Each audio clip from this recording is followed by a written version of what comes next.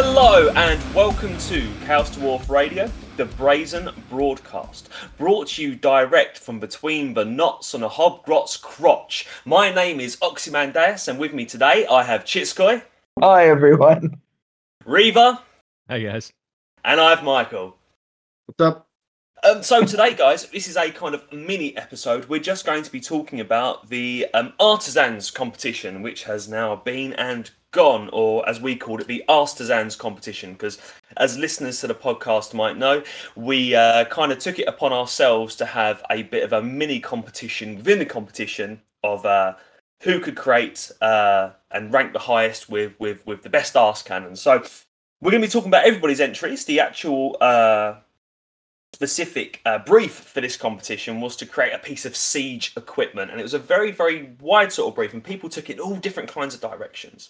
But we're going to be talking about each and every one of those entrants and discussing them here. But first of all, maybe we should just let people know kind of what it is we've been up to since people heard from us last. I can start. I really struggled to get my Artisans competition done in time because I managed to injure my hand, and so found it very, very hard to sculpt. And for the people who use the forum or the Discord will already know, but people who don't, I managed to snap a tendon in my middle finger on my right hand. Apparently, it's a common sporting injury. For an athlete like myself, this is quite common for things like that to happen.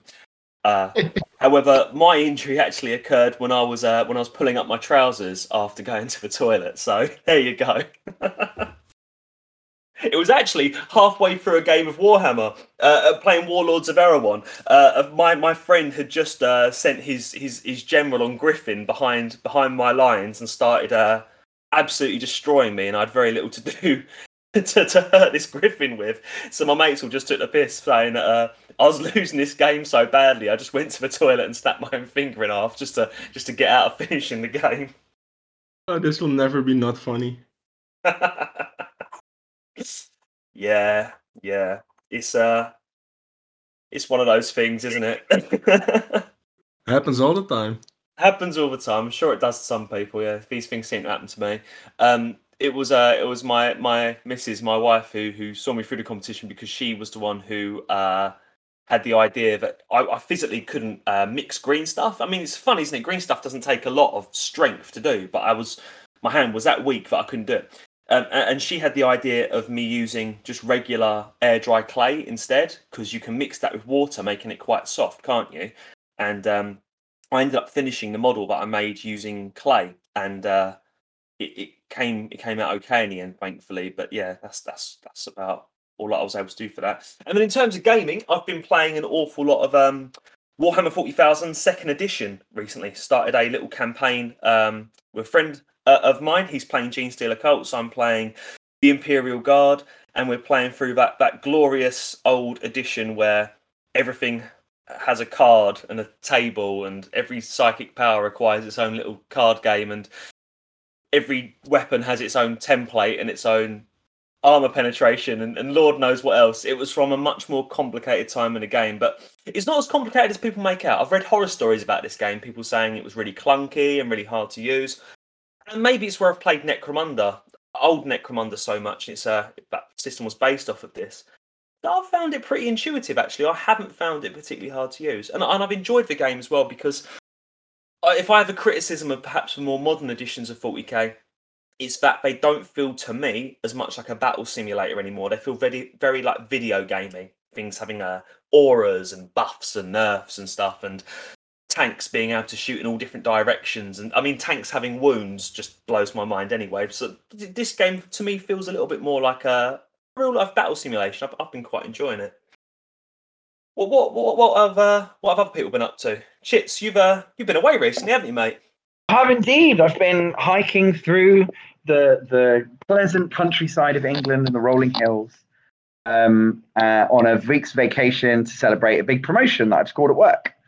And at the same time as doing that, I've also therefore spent all of the money from that bonus payment on a raft of new purchases. I'm getting into a finishing the purchases for a project that I've planned for a Militarum Tempestus 40k Stormtroopers army that fields Stormtroopers from throughout the years. And I'm also going to build in some of the Necromunda range to that, which is fun. I've got another kit bash planned with some more dwarf hammerers, which are also on their way. And then I think in terms of what most people will actually have experienced, because as you guys know, I still don't have a house, so I still don't have any hobby space with which to do that. I started the Chitz's Grey Mountain blog, which at this point is just an inventory of shame. It's a big inventory, and I was surprised by the number of people who replied to it.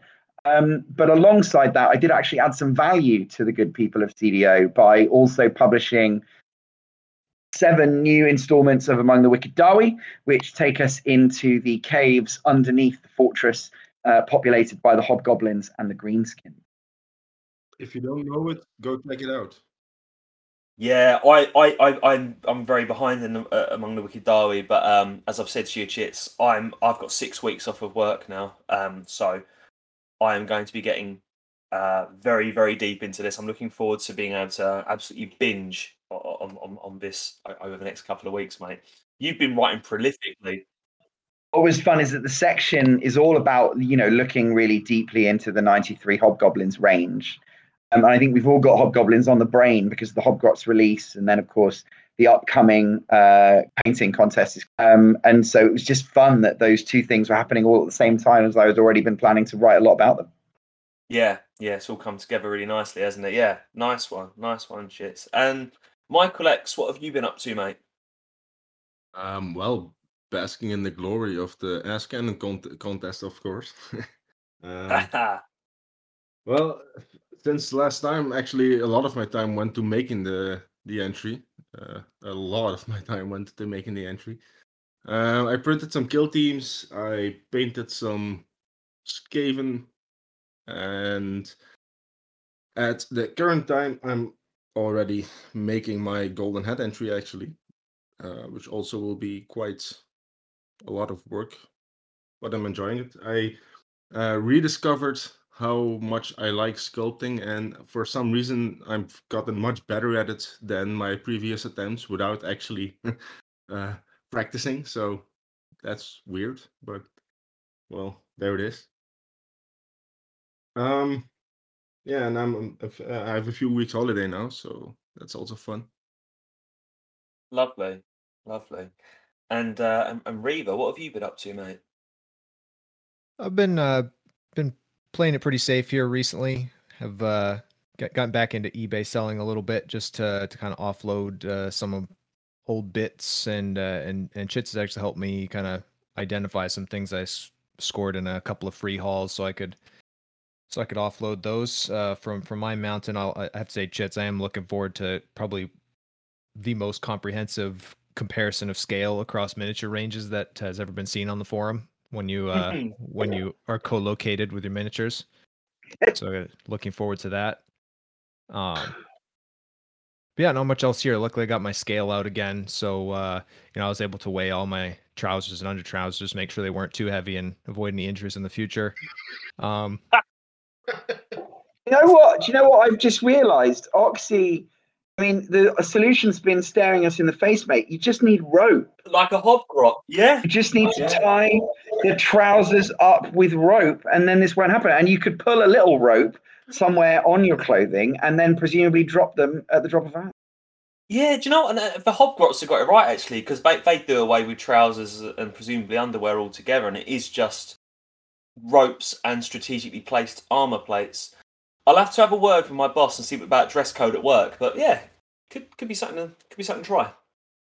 Yeah, I think you can make that happen. When worst case, if things are still heavy, you can always get that rope tied up to a nice pulley system and levers that give you a little extra mechanical advantage, so you never have a problem again. Anyway, aside from that, not too much else. After the competition that we're going to talk about in a bit, kind of been a little distracted. Of course, eBay selling leads to eBay buying, as Chits knows. So I've got a few extra kind of entities to fill out some of my units, and working on the a special retinue unit for the emissary that just showed up. So that the Great Unification emissary just came through my way, sent that along, and Xander was kind enough to give me some fun extras. So I'm looking forward to sharing that in the near future. But working on kind of fluffing out that unit to a full rank.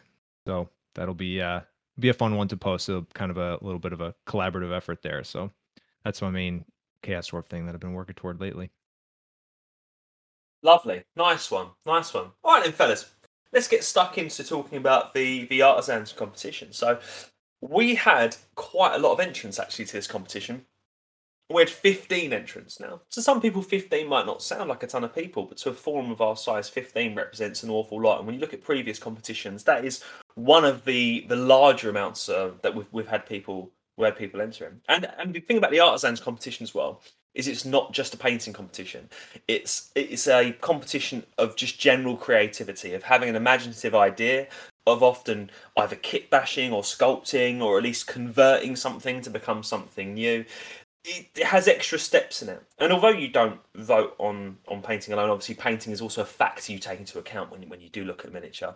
But it's really, really impressive that the amount of users who took the time to kind of commit to this competition and to create a set of stunning entrants whose the only thing that you can say they have in common is just how utterly different they are from one another. Like, people have taken this brief and they've ran with it in so many different directions. I mean, even take, the three of us who entered, all of us making demon cannons, arse cannons. We all took it in totally different directions when we did it. So what we'll be doing, ladies and gents, is we will be discussing each and every one of these entrants. What we'll do is we will link, in the description of this podcast, we will link the forum where you can see each and every one of these, one after the other. So if you want to look at them first and then have a listen to this, or look at them while you're listening to this, it could help an awful lot. And if you're listening on YouTube, as I think actually most of our users are listening on YouTube now, most of our views or listens are coming through that platform. If you're on YouTube, you're actually going to see these pop up on your screen. So that'll be a little bit easier for you guys to be able to see the things that we're discussing. All right, so let's kick off, gents, with the first entrance into the competition. Now, the first one, number one, was from a user named Iceman. Now, I have to come straight out and declare some interest here, because Iceman is actually a very, very close friend of mine in real life. One of my gaming buddies, one of the guys from my gaming group. So yeah, I have to declare a bias towards his work. But to be fair, I don't think I need a bias here, because it's really, really impressive what he's created here. He has created a set of kind of mutated slave ogres that are heavily armored and given all manner of horrible sort of warp weaponry. Like, I can see kind of Gatling guns and a big power claw and giant maces for fists. And some of you who are a bit more well versed in the fantasy ranges will probably be a bit more specific than me, but I think he's kit bashed between some Skaven Rat Ogre models and some Ogre Kingdoms models, hasn't he? Yeah, absolutely. The one thing that I actually just recently used and acquired in a bits auction was some of those ogre heads, and they're absolutely fantastic. And I think it works really well with is it the Storm Fiends? Is that the true name of the kit now? May well I'm a be, bit yeah. behind, but It is. Yeah, it works really well. And I think it really kind of is taken some of the dumber stuff from the Storm Fiends and not used it. So, on the backs, they don't have little rat babies. They don't have the chest gun that some of you think of when you think of the Storm Fiend with the Gatling cannons. He's tamped it down and turned it into something much more distinctively Chaos Dwarfy. And I think that's great, because what he's done is he's taken that tension that we've always had, which is in their Warlock Engineer manifestation, the Skaven have always been a little bit on our lawn, Chaos Dwarfs, right? They've always been the ones who've got like elaborate weaponry and demonic technology and things that might explode or they might kill you. And what he's done is I think he's nicked the good bits from the Storm Fiends, and then he's made it distinctively Chorfy and made it his own. Yeah, he's done really well there. Something as well to take into account with Iceman, I'm sure you won't mind me saying this, is he's someone who has previously really, really not enjoyed painting. He's always been well into the collecting, well into the hobby, well into gaming, and painting has been the part of the hobby that's been a bit of a drag for him. And you read a lot about contrast paints online. Some people think that that they're the second coming. Some people think that they are some kind of cheating and there's a bit of snobbery around them and stuff. I happen to think they're a brilliant, brilliant tool to have in your arsenal. And the release of the contrast paints and the technical paints have really turned him into someone who loves painting again. And do you know what? You want to see painting miniatures out there. You want to see painting miniatures on the table, and his look absolutely fantastic. When you consider that he's using 90% those contrast paints, and I think he's using a bit of that new Tesseract Glow, and he's using some of those basing sort of technical paints now as well. I think that's something that they've done really, really well with that new paint range. That it's enabled people to it's taken away a barrier to entry, and people are able to create really beautiful tabletop miniatures. I mean, if you look at the paint job, I wouldn't really guess it's mostly contrast, to be honest. No, you So, wouldn't, would like, you? quite a lot of work, actually. Well, it's probably still a lot of work, but they look well. Yeah. Very, very nicely painted. I mean, the combination of colors is very good. So, I mean, contrast or not, it's his choice of colors, and it works well. And also Yeah. the conversion of the models is very spot on. It's as actually I can't say much more than Chit said, but the first thing I at first glance I figured it was one model. It took me a few seconds to realize he made three, and that made it a lot more impressive because having made one model, it's a lot of work to make three models and paint them and enter them on time.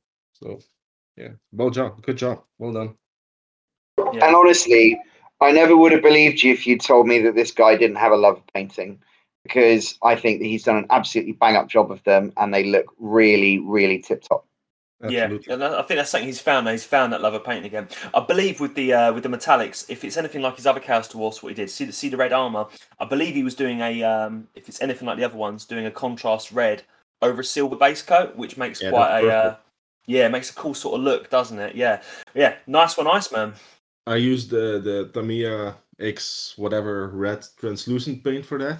It's a real candy apple effect, if you know the color. Like classic old hot rod cars.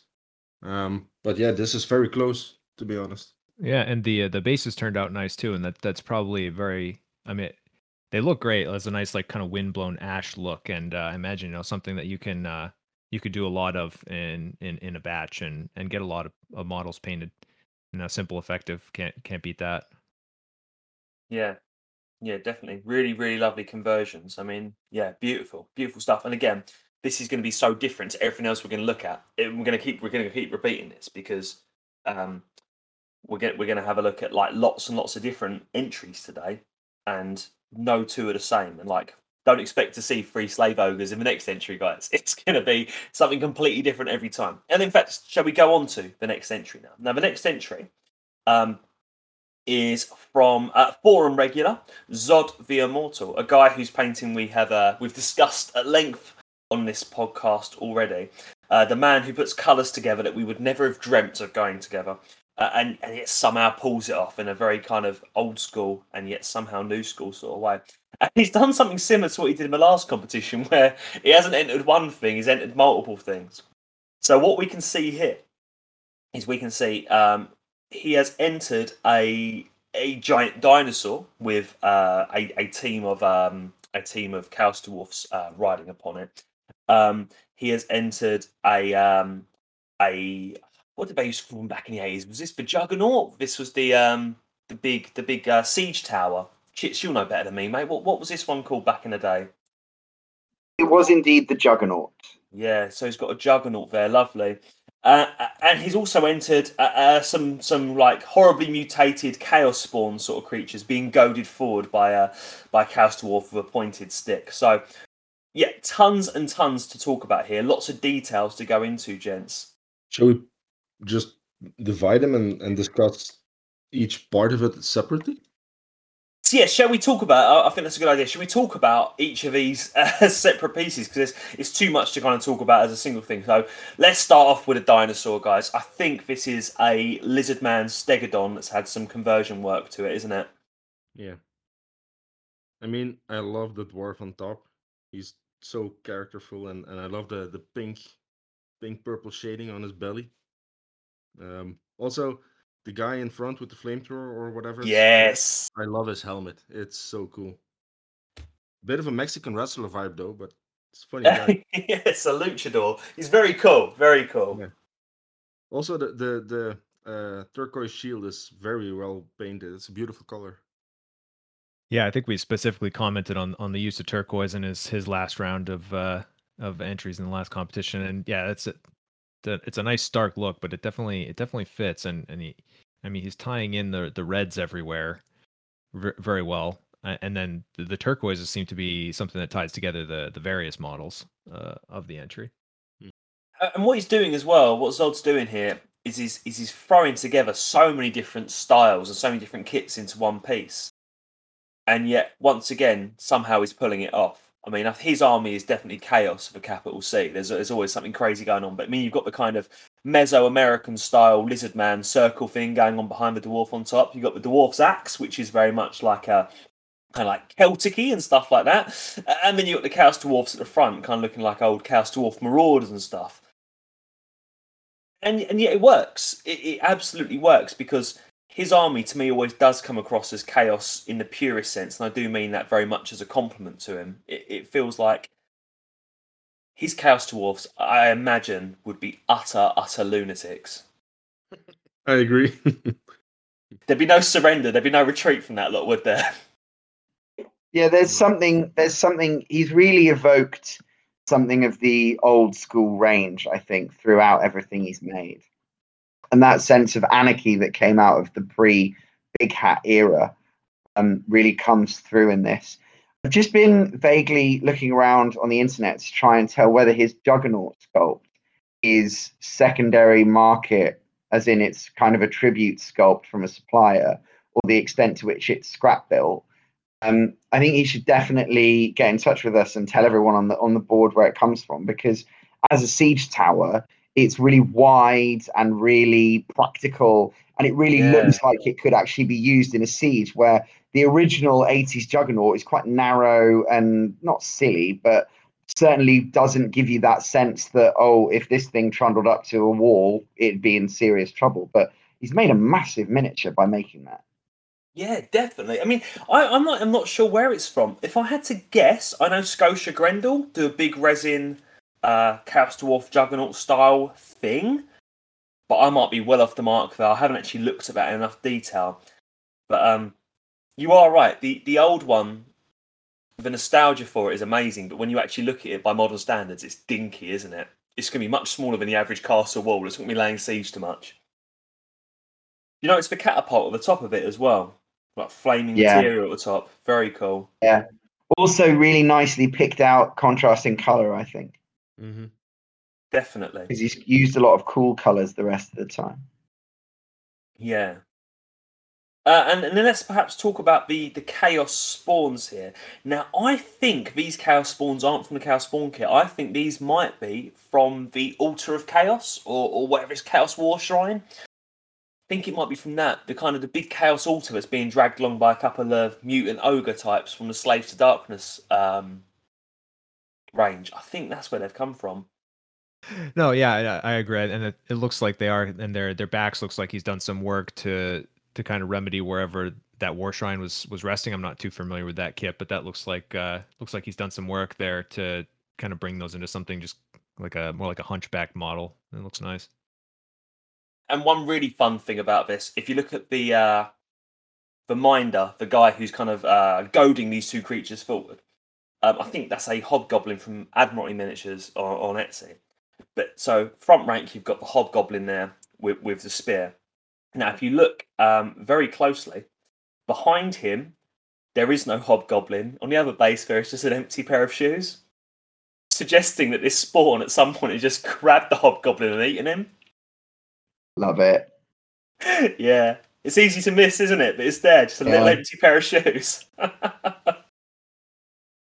And that's what gives the whole 80s vibe to it, because it was all beards with snakes and men with little men on their heads, and this kind of anarchy of like a dinosaur and a siege tower and some chaos spawn and a dwarf. I believe if you look at the Hellsmith to the side, it's a big hat with another dwarf coming out of the hat or sitting on top of it.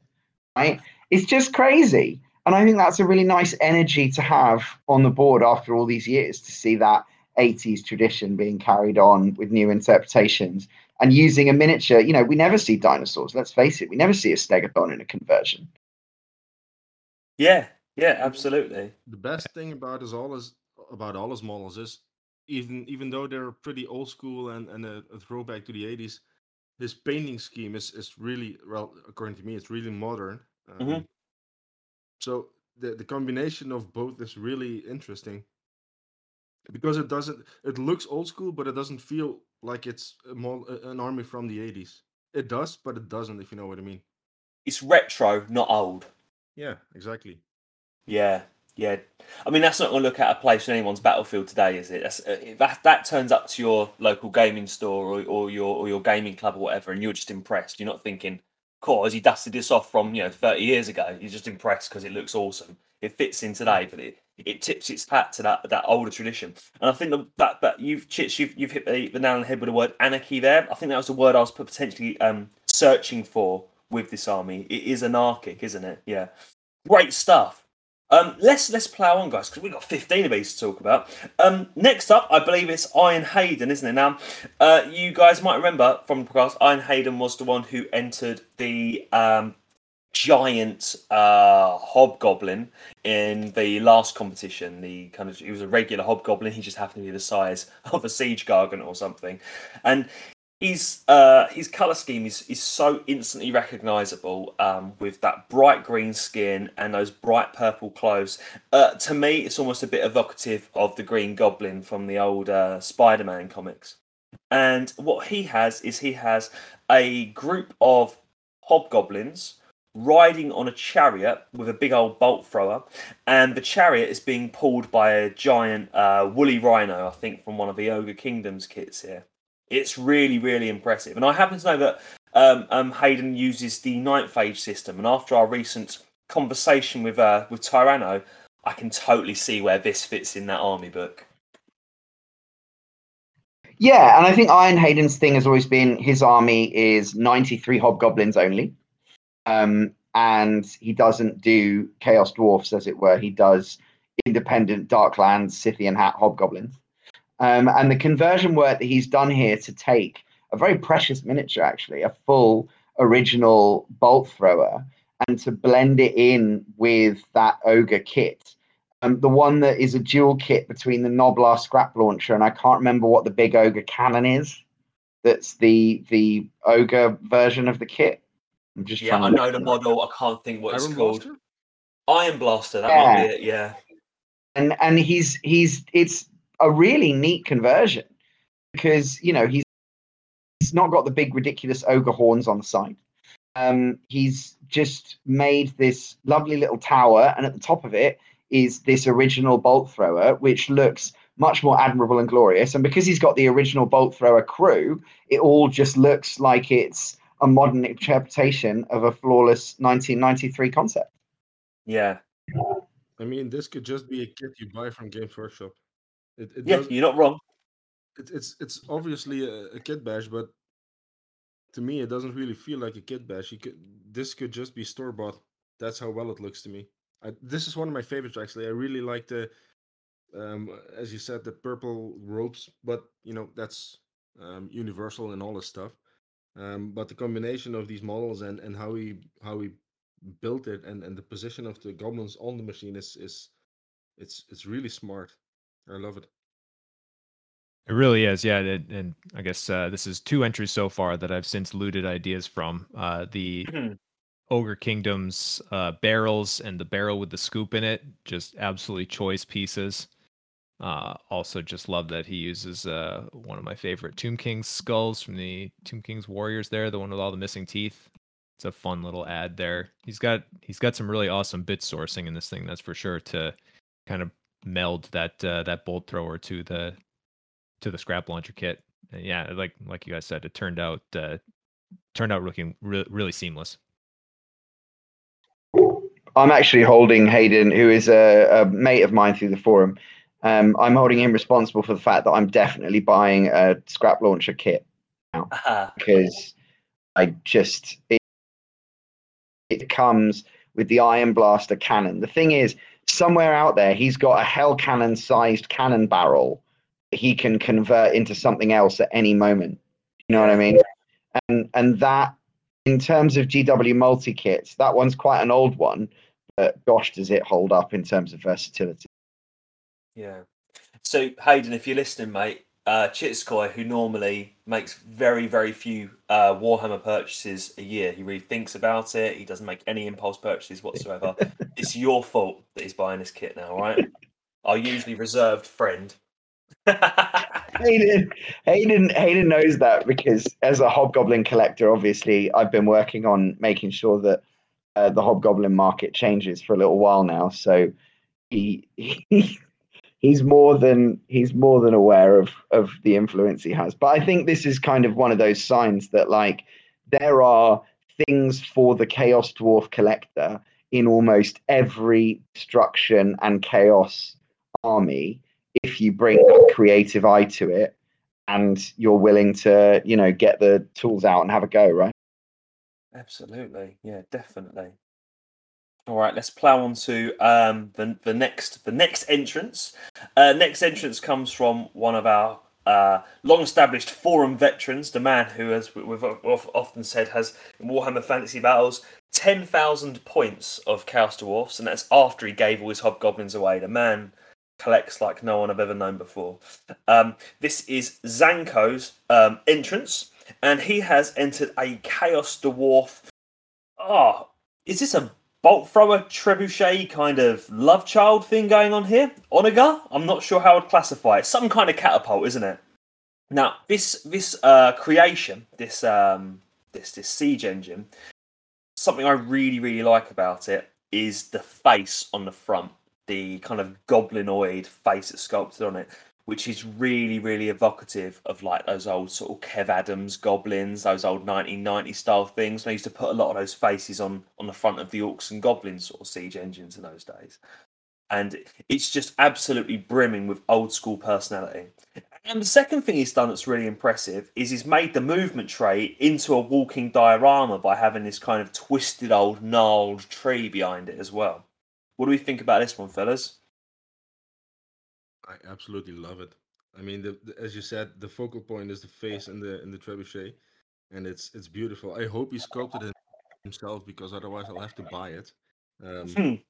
It's a really nice piece, and it's one of those models. Well, most of them are, but it's one of those models you can look at for quite a long time and see new stuff every time you look at it. It didn't surprise me that this was Zanko's, because if you go to his one of his blogs and you look at the models he makes, there's trees in most of them, or a lot of them. So yeah, I pinpointed this one pretty quickly, but still, it's a beautiful piece, and I love the I know he said at some point that he would consider changing out the dwarves, but actually I think they work really well with this, and I would leave it just as is. It's perfectly fine as is. It's a really beautiful piece. Yeah, I think the retinue that he's gone with, this just has so much diversity. There's so much to look at. I particularly like kind of the guy in the back with the signaling horn. But there's just so many little details to pick up on everywhere. I was even reading one of the forum posts that somebody suggested one of the only improvements could be to have one of the crucified slayers hanging from the tree, and I do tend to agree with that. I think that'd be a hilarious addition. But and one of the images, with the the view straight on from the front with the face, and then the tree in the background, it just works really well. And that's a hard thing to pull off sometimes when you're trying to fill up that much space on a base. But that's something he seems to do really successfully all the time. So the face, to me, is a direct reference specifically to the faces that were on the 2 Boar Centaur pushed Whirlwind and Tenderizer models. And the face it's not one of those. He's clearly made it himself, I assume, unless this is a kit, but I don't think it is. And it honestly looks better than the originals in terms of the amount of detail, the way it's got more of a kind of green skin aesthetic, and obviously it is green as well.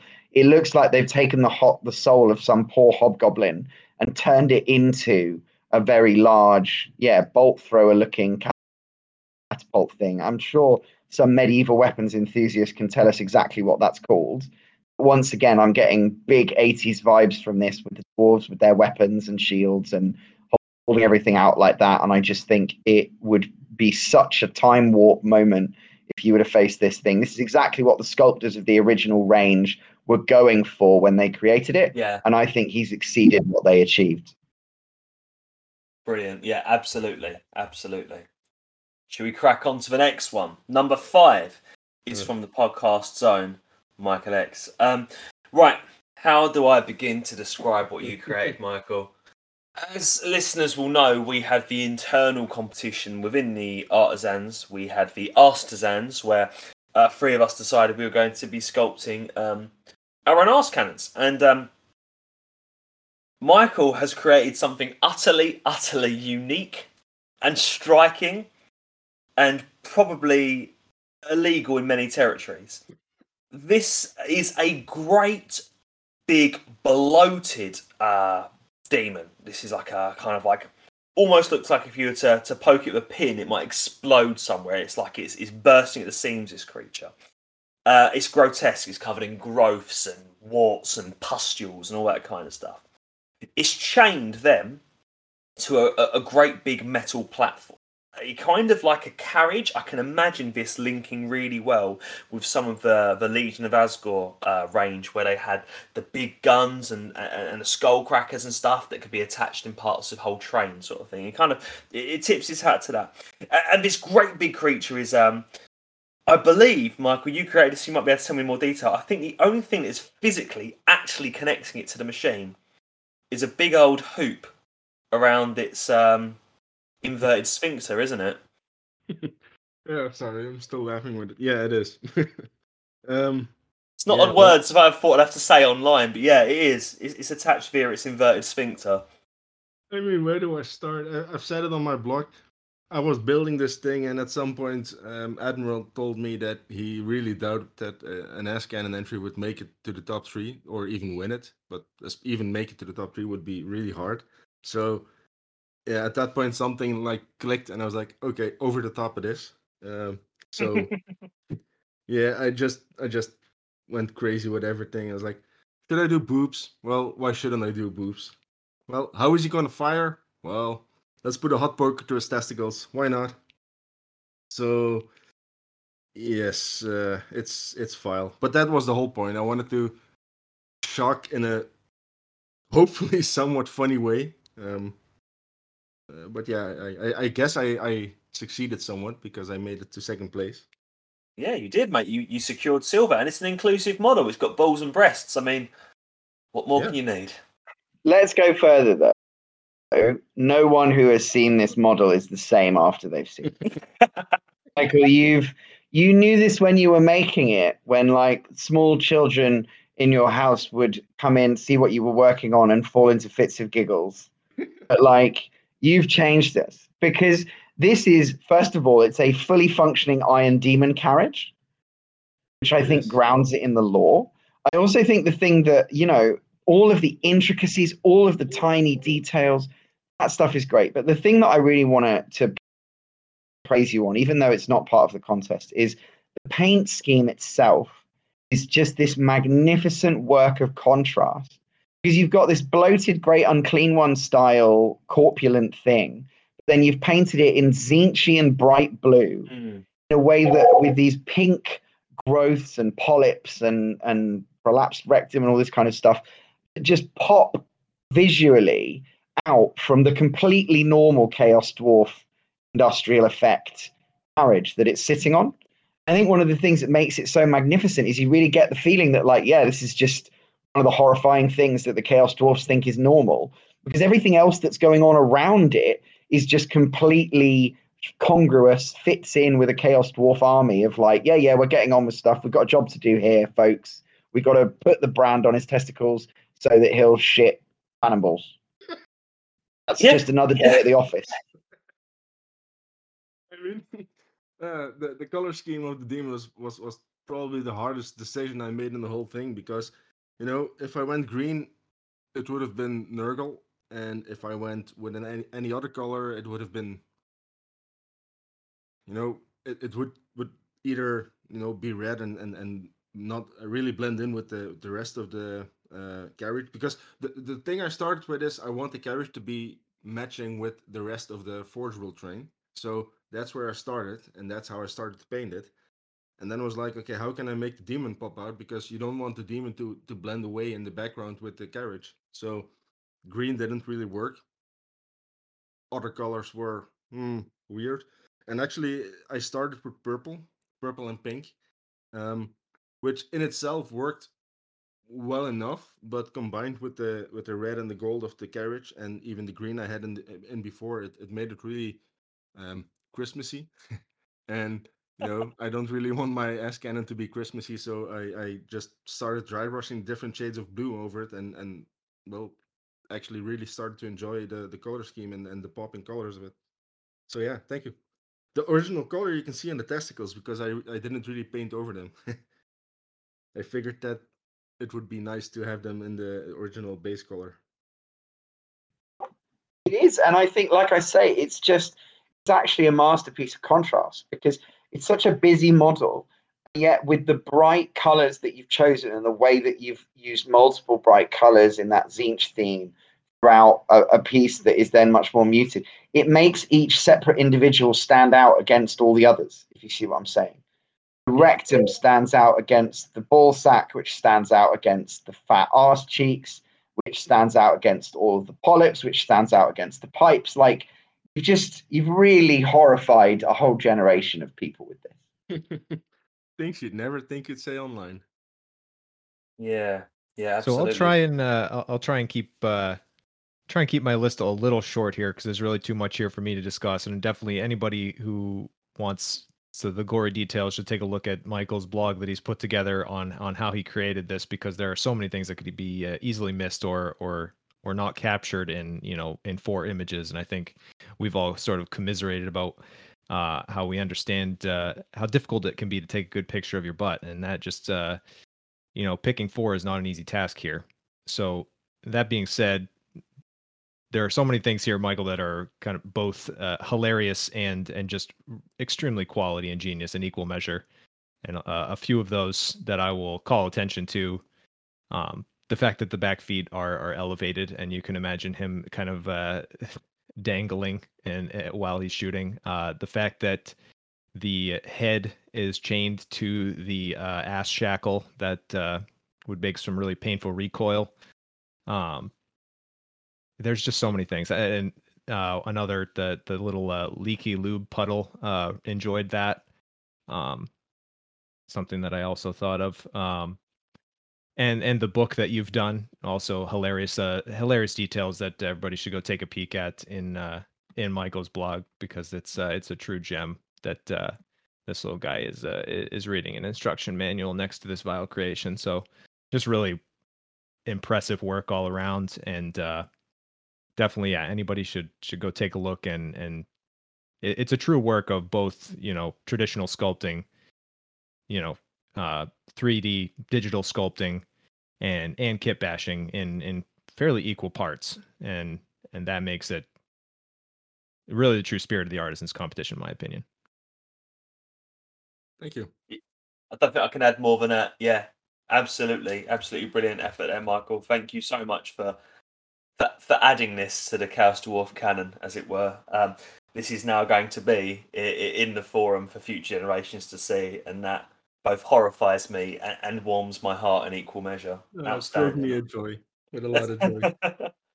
Okay, let's move away from the hypnotizing arsehole of Michael's work, and on to number 6. Now, Number 6, I believe, is Betsida is how I decided a little while ago we say his name, and he hasn't corrected me since. So if you're listening, you need me to say your name differently. Betsida is how we're saying it for now. Number 6 was created by Betsida, and this is a Chaos Dwarfified Halfling Hot Pot launcher, isn't it? And I think I see Chublings being used in this as well, which is leading me to think: is this that these are Chaos Halflings, or is this that these are being used as Chaos Dwarfs on a smaller scale? I don't actually know kind of what direction you were going on there, but it's a very, very cool and fun take. I mean, the Halfling Hot Pot launcher has always been a favourite among Warhammer fans. It's fun and funny, and it's got the early spirit of the game baked into it. It really, really has. And the fact that you've even gone to the details of adding tiny little tusks to the Halfling operators there, outstanding effort. What do we make of this one, guys? The first thing that shot through my head when I saw this is, I want this in my army, but do I want to make this, a modern version with like Lost Kingdom dwarfs and something that would fit thematically a bit better? And B, that I just don't even care if I'd make it newer. I just want this exact model. So if you're selling, I might be interested in buying. I really like it. It's a beautiful made piece. I mean, as you said, everybody loves the hot pot, but the way it's presented here is just a very funny and unique take on it. I love it. Was this from the old Dogs of War era of miniatures? So the Halfling Hot Pot is actually a vintage miniature that goes back before the kind of army book Dogs of War. Because Regiments of Renown have been around for a lot longer than the Dogs of War army book, and the Hobgoblin Hot Pot goes back to that period. My understanding from something that Abetsadar posted elsewhere is that the intention is that you do read the Chublings as Chaos Halflings, because this is, by my understanding, intended to be a Chaos Halfling Hot Pot launcher, which I think is just such a fun and cool idea, and such an underexplored part of the lore, and also a great use for Chublings. So yeah, I agree. I think it's oozing with that kind of vintage Warhammer charm. Very interesting. This might be the onset of Chublings really emerging onto the 28mm scene in full force, and we've seen them in some past contests with who created the Stone Golem creation a while back. Geez, that might have been a Zanko build. Could be wrong though. Either way, Chublings in 28mm gonna need some rebranding on the Admiralty Minis website, because I think it works really well, and I actually enjoyed that interpretation more. I think it's very cool. It's very, very cool. I mean, just we've often talked about how the just a phrase Chaos Dwarf, those two words put together contain so much information in 2 words. What does Chaos Halfling mean? That's just a whole that's a whole different area to try to get your head around. What is a Chaos Halfling? Only Lord knows. Not exactly the most orderly fantasy creatures to begin with. Yeah, I suppose they always were chaotic with a small c, weren't they? So yeah, this is a really, really cool entry. Very, very, very unique. I have absolutely no idea what it is they're cooking out. I can only imagine it's some kind of ridiculously hot chili con carne or something like that. I imagine that's the kind of thing Chaos Dwarfs would eat, that they're then launching at their enemies. So yeah, Betsida, outstanding work. Thank you so much for entering that. Very cool. Number 7 now, guys. We have an entrance from Little Joe, who got tied bronze place in this competition. I think Little Joe is a recent joiner from the 9th Age forums. I think I might be talking absolute rubbish there, but I'm pretty sure he's pretty active there. Now, what he has created here is something so cool, so unique, something that I hadn't even really thought about. But it's a tiny floating castle. It's a tiny floating castle over a lake of lava with a great big kind of clockwork mortar on one of the turrets, and it's got these big cannonballs that look like they could then drop down into it, and it can fire the next one. Those elements are from the miniature that this is the Scotia Grendel Dwarf Gun Tower. Outstanding. Does it normally come with the rock and stuff, or has that kind of been added later? No, so what he's done is, with the cannonballs and the mortar and the turning circle and the towers, all of that is in the original miniature, and I think the Iron Gate as well. Everything that it is sitting on top of is his own work. Very cool. So he's taken a piece of scenery, I suppose, really, and he's turned it into an actual active moving thing by a bit of imagination, a bit of kind of high fantasy ideas coming in there, of something that can now float along this lake of lava. It's very cool. Lovely little touch as well is the little anchor on the side. Have you guys seen that? Yeah, that anchor, and then also the Chaos Dwarf kind of armored face. I think those are the bits that really sell it for me, because the artistic achievement of the floating fortress is by itself the most arresting thing. And I think probably the technical achievement, especially given this is the Artisans contest, is what a lot of people were voting for. I think the way that he's hashutified it by putting that really evocative face, I don't know where he got that from, but I'm imagining he's made it himself. And the anchor is another little motif that just adds bags of style to this. Yeah, another thing he's done as well is the kind of little pole that's sticking out of the lava to show that it's floating, sort of thing. This, I suppose you call it a flying stand. It's very much hidden in the design of the miniature. It just looks like another beam of metal or rock or something that's kind of poking out of that lava field. And where it's not going directly up in the middle of the model, it doesn't read straight away as that obvious, here's a flying model, here's the flying stand underneath it. It's done in a much more subtle way. And if you actually view the model from the front, I think it is in the first picture with the kind of Chaos Dwarf face on it in the front, you don't even notice the flying stand there. It just looks like it's floating because it's slightly lower there. And I think there's quite a technical achievement in that as well. The best part about what you're saying about the pole sticking out is if you look at the lava on the base, it's actually like forming little waves where the tube is dragging in the lava. That sells the whole. It's just a piece of the castle dragging through the lava. It's pretty well done. It's really smart. Yeah, really, really well executed. Have you guys ever played Super Mario 64 on the Nintendo 64? It's a long time ago, yeah. This really made me want to play Super Mario 64. You know, with the weird cannons and the dropping cannonballs and stuff like that. I really like the well, to me it was a reference. Very good point. I haven't thought about that. I know what you mean, though. It definitely does have that sort of feel, doesn't it? It does. I mean, if you paint it a bit more comically like Super Mario, I could sell it as being Super Mario themed. Yeah. That being said, I don't really have a whole lot to add next to what you guys said. I really love the piece, and knowing that the top part is a kit does not really make it any less more impressive, because the way he did the cloud, and as you said, the way he made it float, and the Hasut skull on the front, it's really nicely done. And also the painting of the base is such a huge contrast to the actual castle and the floating cloud. It's nicely done. It's a really beautiful piece. Yeah, completely agreed. And I mean, yeah, not much else to add here either. I do believe that face on the front is DIY sculpted.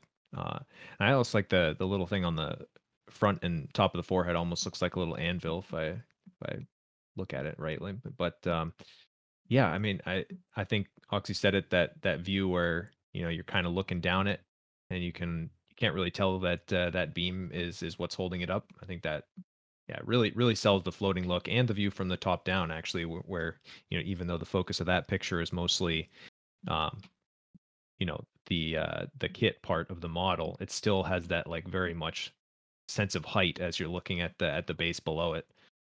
So yeah, and I completely agree. This one of my favorite ways to have a flying model represented in terms of having something that's integral to the scenery be what's cleverly holding the thing aloft. I think that's just such a strong point to this miniature, and yeah, of course I'm a sucker for the anchor as well. So of course.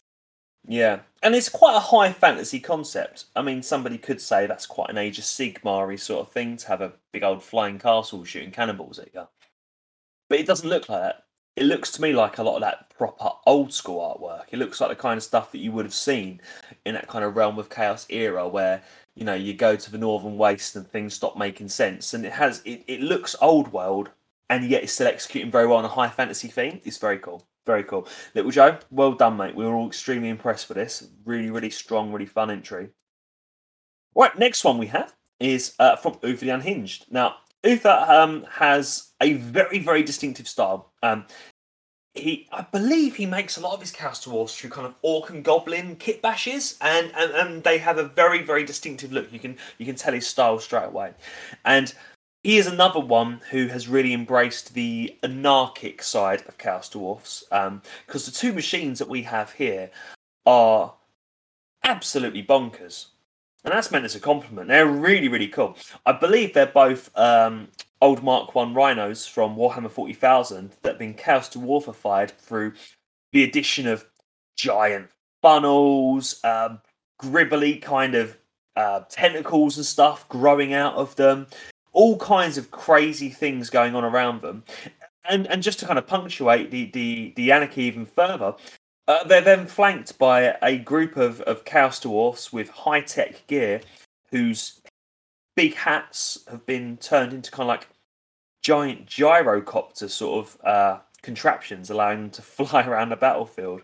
There's so much to talk about on this one, guys. Who feels brave enough to start? I'll shoot. I mean, one of my favorite things I think it's mostly on the blue model with all of the blue tentacles. The armor panels that he's added that are being pried off by the tentacles, that just I love that feature of it. Gives you a sense of what's going on inside of it, which I guess we just have to imagine. But I love that detail. Also, lots of Tyranid bits, so gotta love that. And it's got like a face on the side of the upright stack, and that, yeah, it just makes that whole thing just scream chaos. And yeah, just I think that one is my favorite of the two, although the greener kind of mushroom lily pad with maggots one is a whole different beast. I mean, if I were pressed to say something bad about these, is that it's just so much to look at in two models in 4 pictures. It's great. I mean, I agree with everything you guys said, and I was really happy when I saw the making of these little dudes, because that showed so much more detail and glorious gnarliness that I was really happy to see that. Um, I love the flying dudes. Really funny, made me laugh. And I also like the use of the blue and the green colors, contrasting the brass and the metal pipes and metal plates and stuff like that. So yeah, I agree. It's chaotic. It's a lot, and it's how we like it, I suppose. Yeah, the flying guys in particular, for me, they're a bit like Caradron overlords eat your heart out, right? Because so many people would go the easy route of saying, well, I'll take a Caradron overlord and I'll chaos him up a bit. What Uther's done here is he's said, fuck that into the bin. I'm going to make my own. They're going to look nothing like it. They're going to be scratch built, and they're going to look atmospheric as hell. And I think they really give also a sense of sort of levels to this, because he's got these two, they're built on Rhino chassis, right? He's got these two big chimneys coming out of them that give the models this tremendous towery height, which is a great Chaos Dwarf motif because big towers have been with us since the 80s.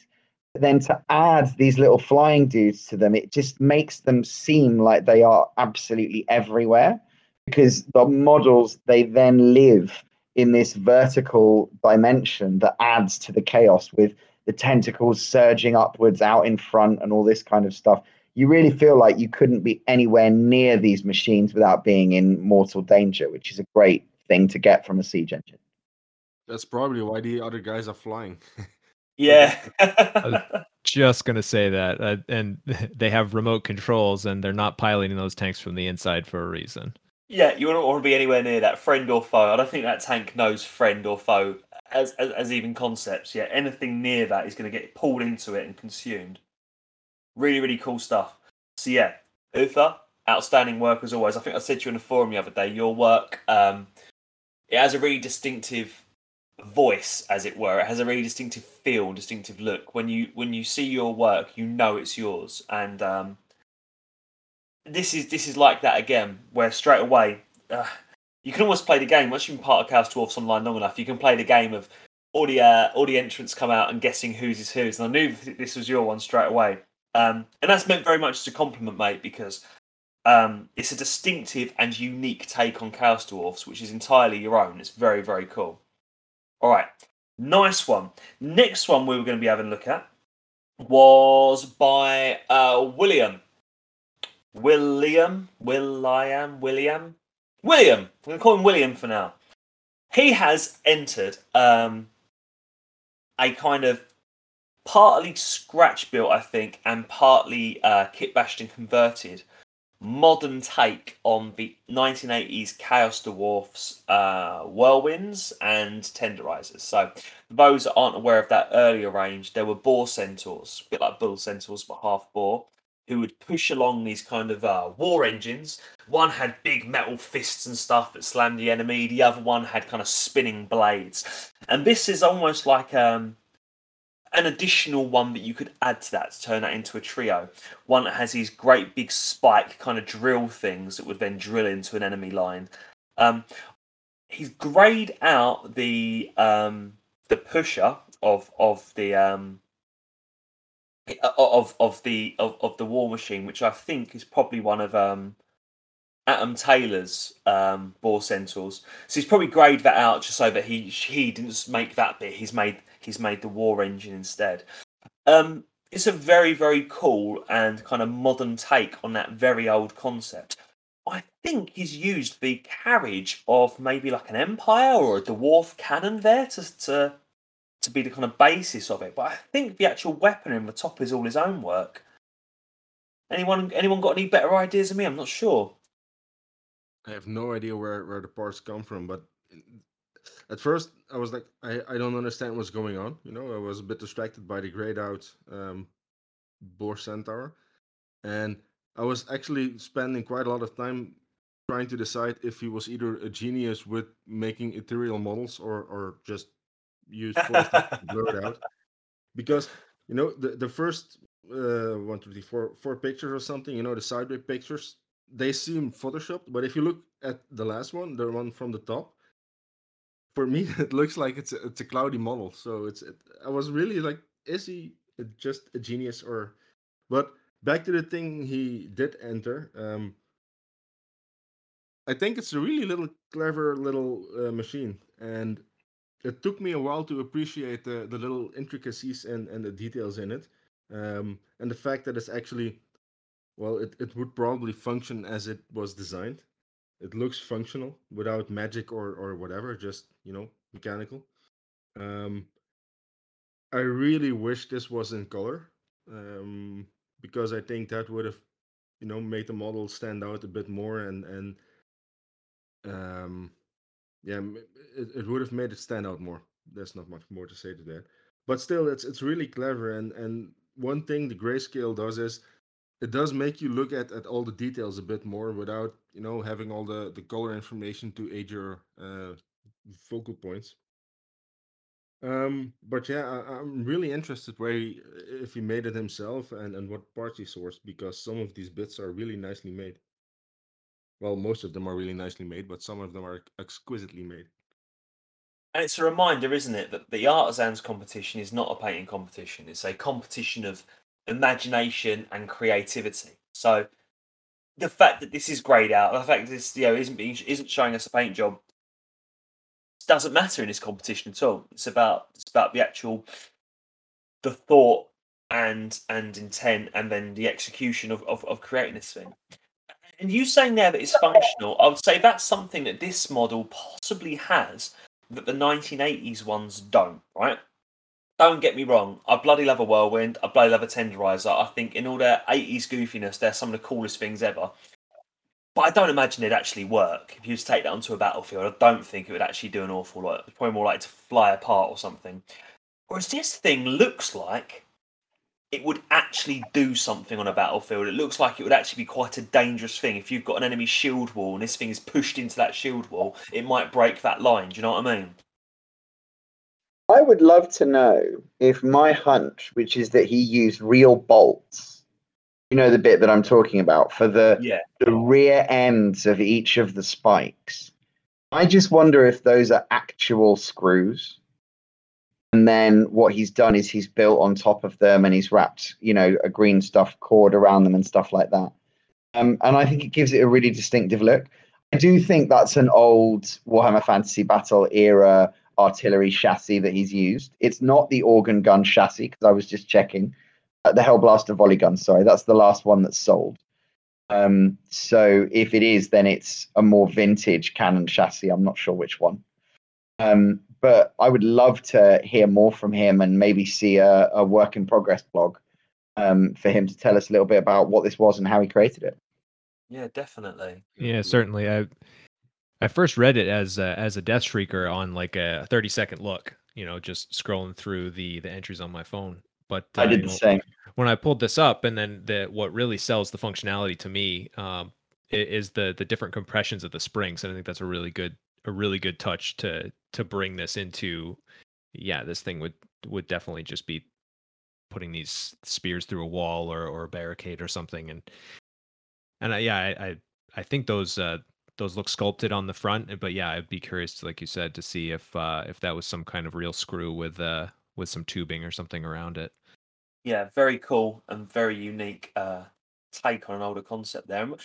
And it's also this doesn't look out of place in a more technologically advanced Chaos Dwarf army. So a lot of us find our armies going down one or two routes where you're kind of going old Realm of Chaos stuff, which is a bit more wacky and demony and low tech, or you go down the kind of big hat / Legion of Asgore era, which has a bit more of a technological focus to it, especially by the time you get to Asgore.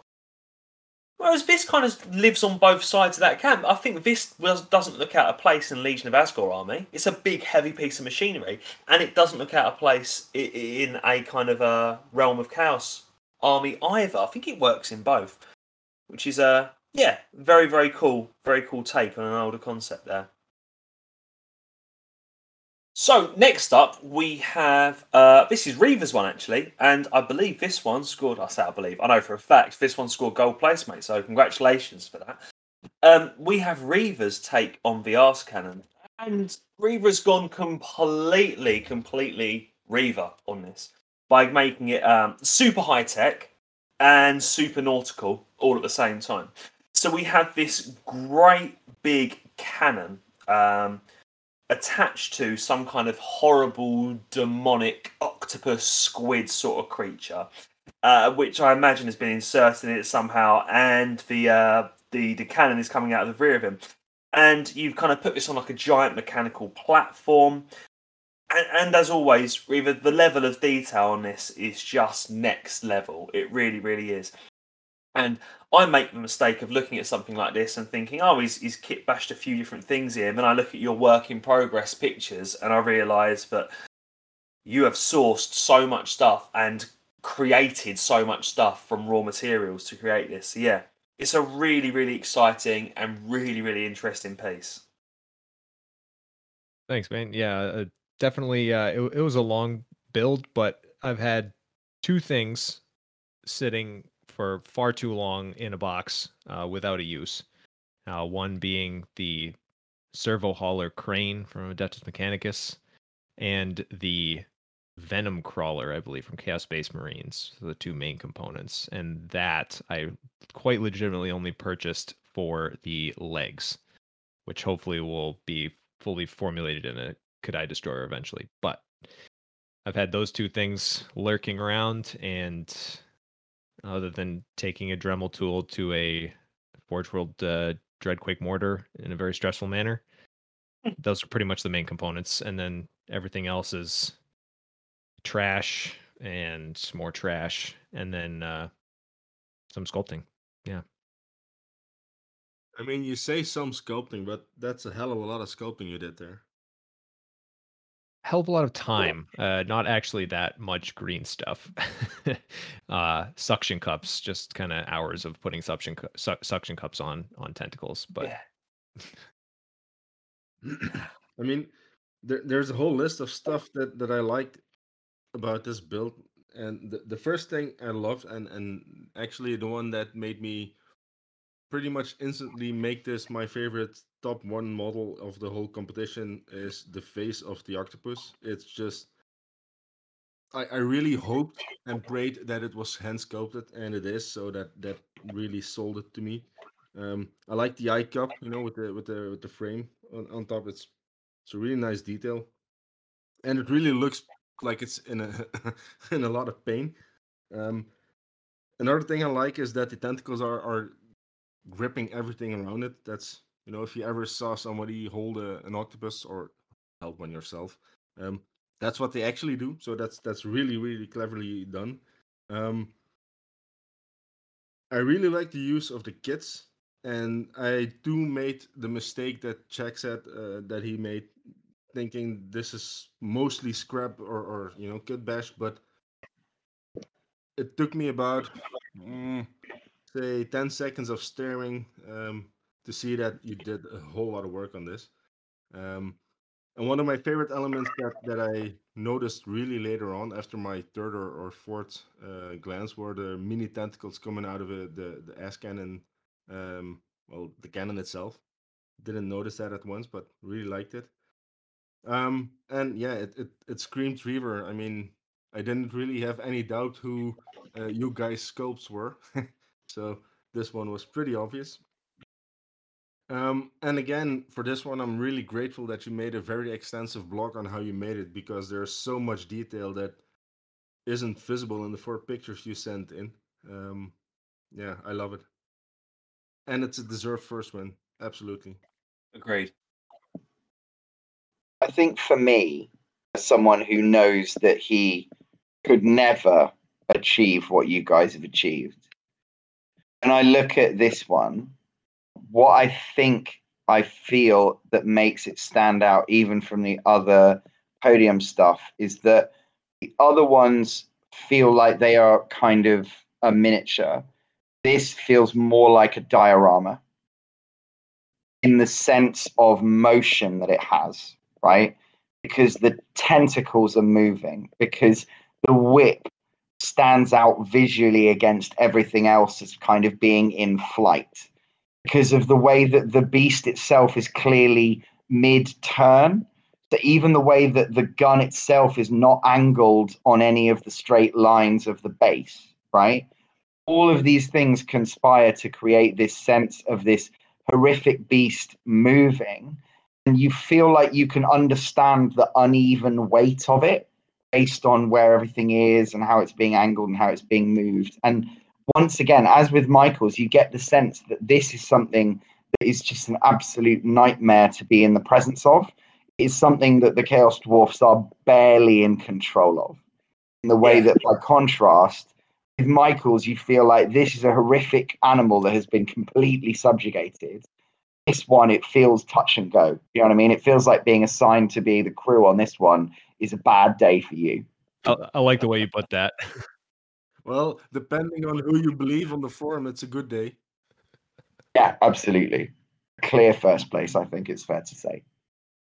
I like what you said there in terms of like barely being in control, because that's definitely what I was shooting for. And one of the first ideas that I had was to have one of the tentacles be trying to do something to the machine, and that was kind of built a lot of the like locating the platform and everything just based on the fact that I wanted one tentacle to be reaching out for levers or something, and in some manner to be trying to end its pain. That was one of the things that I kind of built around from the beginning. Didn't have too many things that I had written down, but that was one of them, and that kind of wanted. And I think the fourth picture was kind of what I was shooting for in my mind in terms of the diorama between the beast trying to turn something off with one of the crew members not noticing it, but the whip guy noticing it and going to be whipping him in the very imminent future. For me, I think this is on the level of like a professional Forge World centerpiece, like the Drazhoath Taurus. You know, the one that's like just landing on the ground and it's mid motion. Yeah. And I think as an achievement, I think it exceeds quite a lot of miniatures that are on general release. Right. So if you look at Garda's Steel Soul is supposed to be like impacting the ground in like a Marvel hero pose. He's got all of these little hammers floating up behind him that are supposed to imply motion. That is a professionally sold GW miniature that does not imply movement as successfully as this has done. All very impressive, Reaver. Well done, mate. Thanks, Really guys. beautiful model. Right, so moving on from Reaver's arse cracking onto number 11, which is created by Freak Show. So if you'll just open up number 11, gents. So what Freak Show has created is a giant sort of a steam engine sort of creation. It's got a bit of a Stephenson's rocket sort of look to it, with an utterly massive gun barrel attached to the front of it. And then he's got a whole crew of Chaos Dwarf engineers working at the back of it there. Another model that's, tipping its hat to that sort of Legion of Asgore idea of the kind of the giant steam trains all linked together with different weapons on them. We've talked an awful lot about industrial warfare being a big motif for Chaos Dwarfs. And this really taps into that. Now, I can't tell quite which parts are creations of his own and quite which parts have come from other kits, because I'm not particularly familiar with a lot of the parts being used here. Maybe you guys can shed some light on some of this. Yeah, this is a tough one. I mean, I'm thinking there's some of the Adeptus Mechanicus terrain in here could be mixed up in that, but that, it looks like he's done something that, I'd find myself doing in terms of taking Adeptus Mechanicus and slapping some symbols of Hashut on it, and then it works nicely. I mean, some form of Lost Kingdom crew to take the low hanging fruit. Other than that, yeah, I'm not fully sure on a lot of these parts. Definitely a lot of interesting sourcing for sure. Sorry, I was trying to look up the gun barrel, but I can't find it. I like this a lot. It's really striking with the tarnished metal and the brass trimmings on it. And as you said, it's quite modern, or it looks quite modern. The crew in the back looks, well, it pulls the eye. It's really nicely focal point. And I actually really like this model. It's just, I can imagine this being used in a Chaos Dwarf army and being absolutely terrifying. Would also be a nice proxy for a steam cannon. Yeah. I don't recognize any of it, so if he would say he made everything from scratch, I just completely believe him. Yeah, it's a nice model, and I voted for him, so it's a good win. I think I voted for him. Did I vote? It's always hard to remember. I'm like that as well. I forget who I did and didn't vote for because you spend so long agonising over it, don't you? I mean, I made a subset of 6 or 7 models that I felt deserved to win, and then I started eliminating. So I can say for sure he was in the top 6, which is pretty good already. I don't know if he made the top 3. I completely forgot, but I think he did. Yeah. He should have if he didn't. So if you didn't, if you lost the win because of my vote, I'm sorry. It's so hard though, isn't it, mate? The quality is so high. When it comes to the voting, you want to have 10, 15 different votes you can use, and it just doesn't work like that. If this is a piece of terrain that's been repurposed here, it's entirely an imaginative concept that may be like some kind of like smokestack or something that's being used as a gun barrel there, potentially from, like, as you say, some AdMech or some Commander terrain or something there. It's very cool. I think I'm surprised that we don't see this kind of stuff more often. I think when you think about the number of tanks that are available for people to buy, and how stylish the Steam Tank is and how central to GW's franchise that has been as a concept. I'm really surprised that we don't see more people making Chaos Dwarf Steam Tanks. And I think this is exactly the kind of thing that you see it immediately, it's evocative, and it marks itself apart from the Kharadron aesthetic, from the Empire aesthetic, from the 40k aesthetic, even though it draws, many of those spikes around the frames, for instance, I think are pieces from the 40k Rhino or from 40k Chaos kits in general. But then this is just a really wonderfully executed Iron Demon style machine that you would expect to see so many of. But when you do it to this kind of quality and standard, you almost wish that you could buy this as a kit, which I think we've said a couple of times now. But I think this is one of the ones where I could really believe that this would be on general release.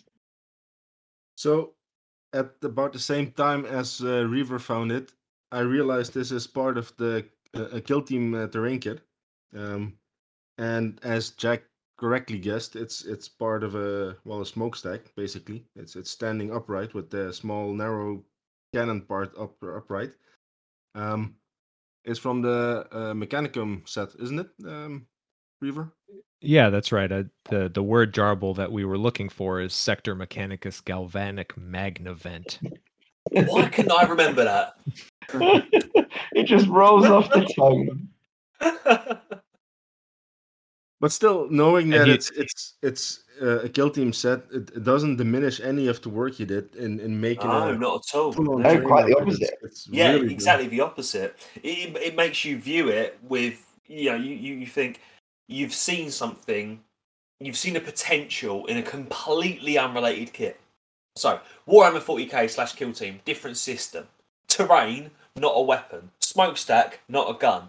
He's seen the potential in another kit here and he's repurposed it. And also, not a cheap kit. You know what I mean? He's invested some money in doing this. This hasn't been something that's been done on a whim here. He's used an expensive bit of terrain here to create. And it's amazing. This does just fit in with a Legion of Asgore army. That doesn't look out of place next to a Skullcracker engine or one of your big cannons or something at all, does it? Absolutely. No, he's made it work really nicely, and then I will add to that, it's not just like a drop in place thing. He's done quite a bit of work to that, and I cannot confirm that the entirety of the barrel is even from that kit. I don't think it is. I think it's really, well, at minimum, I can say that the tip looks to be from that, but there's still a pile of work that's been done to it. Yeah. All those Hachette runes as well been hand sculpted, I assume. Yeah, must be. Yeah, because I'm looking now at the Mechanicus kit, and there are little half skull sort of Adeptus Mechanicus symbols on there, which I think he has then gone over with some green stuff or some milliput or something, and then created little Hachette V's, the little rune of Hachette there. Do you know, the more I was impressed by this when I first saw it anyway, but the deeper we've gone on this one for each show, the more impressed I've actually become on it. It's like the more I look at it, the more questions it raised about how you did it and why you did it and where you got the bits from and stuff. So yeah, outstanding work, mate. It's exactly what Artisan's all about. That entry really, really is. Absolutely. All right, so let's move on to number 12, which was created by user High on Heresy. So High on Heresy has created a really, really interesting cannon here. A couple of people even described it as the kind of the inverse arse cannon. You know, you got like something that's demonic and it almost looks like it's semi-alive or semi-sentient, but the cannon ball is going in the bum, as it were, and being launched out of the mouth, as it were. And this is a great big kind of like, I can't quite tell if it's like a living demon or if it's like a statue made to look like a demon. It's hard to tell. And the thing that he's done, which he's done quite a few times in his painting, which is always really impressive, is he's done this really cold, blue, glowing object source lighting in his paint job as well here. And I think at least one of the crewmen looks like a Cyborg miniatures. Hard to tell. Yeah, absolutely. The guy in the front. Yep. Cyborg's got quite a distinctive look. You can normally tell them, can't you? But yeah, this was a really, really unique take on, well, siege artillery for Chaos Dwarfs, but also a unique take on the Arse Cannon as a concept as well. Well, I for one absolutely hope that he intended it to look like a living demon, because to me it does. And it instantly, registered as one of his because of the signature blue. I really like the if you look at the top right picture, the feet and or the foot, and the way that the butt cheek is well, sculpted. It's really funny and nicely made piece. Also, a lot of detail, as with most of these, where you just keep on looking at it and you keep on seeing new stuff.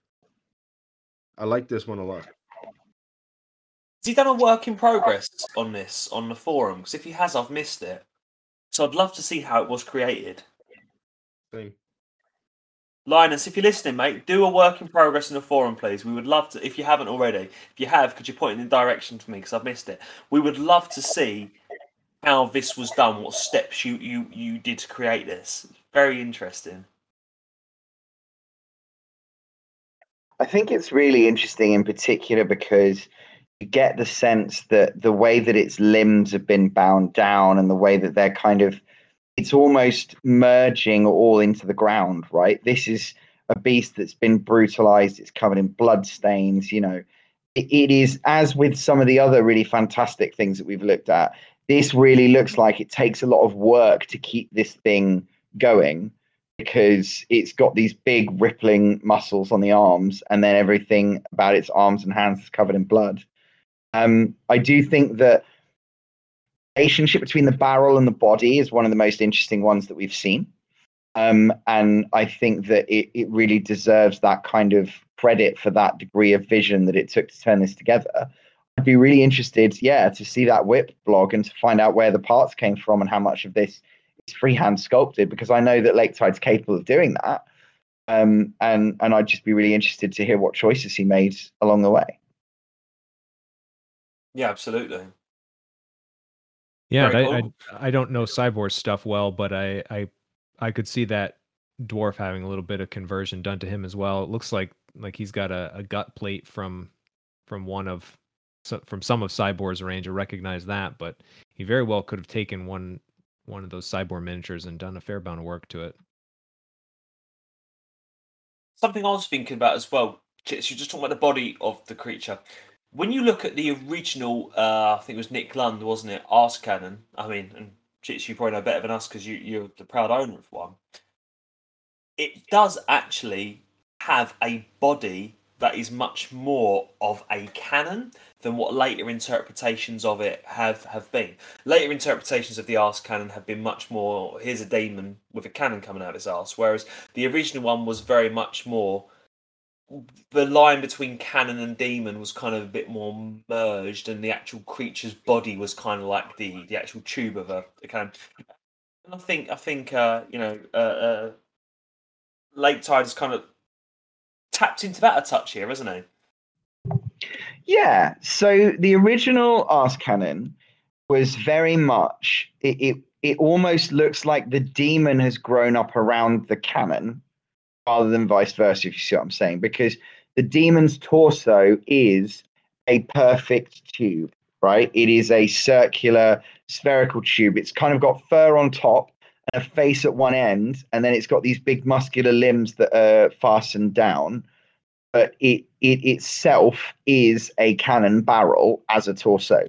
And that's what I think Lake Tide has gone back to that sculpt and thought about how he wants to interpret it in this specific way.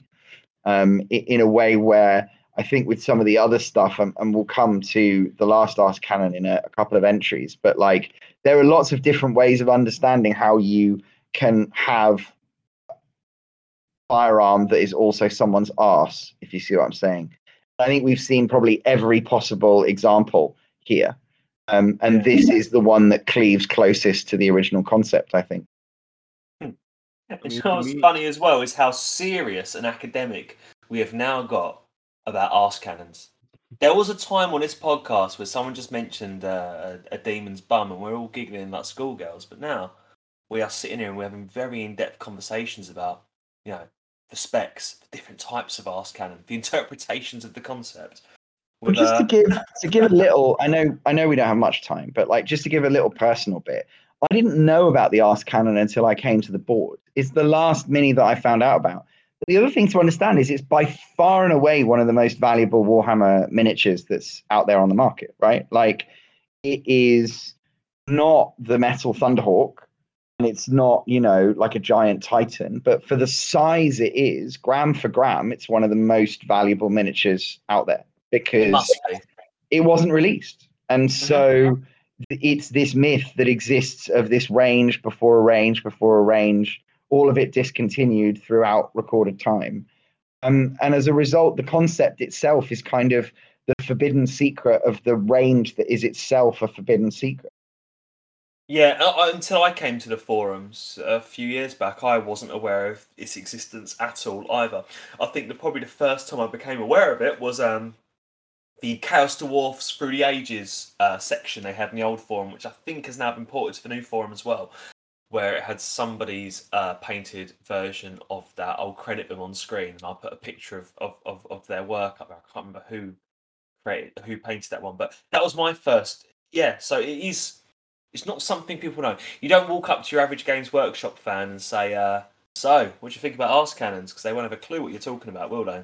Oh, we're going to change that before this year is out. We are going to change that through our partnership with a certain YouTuber. We are going to make Arse Cannons famous, I guarantee. Oh, wow. This is going to be my legacy, isn't it? It's going to be what my child looks up to me one day and says, what did you do in the world, Dad? I spread the word of Arse Cannons. We can't stop until we've memed a Regiment of Renowned Hell Cannon that's an ass cannon into Total War Warhammer 3.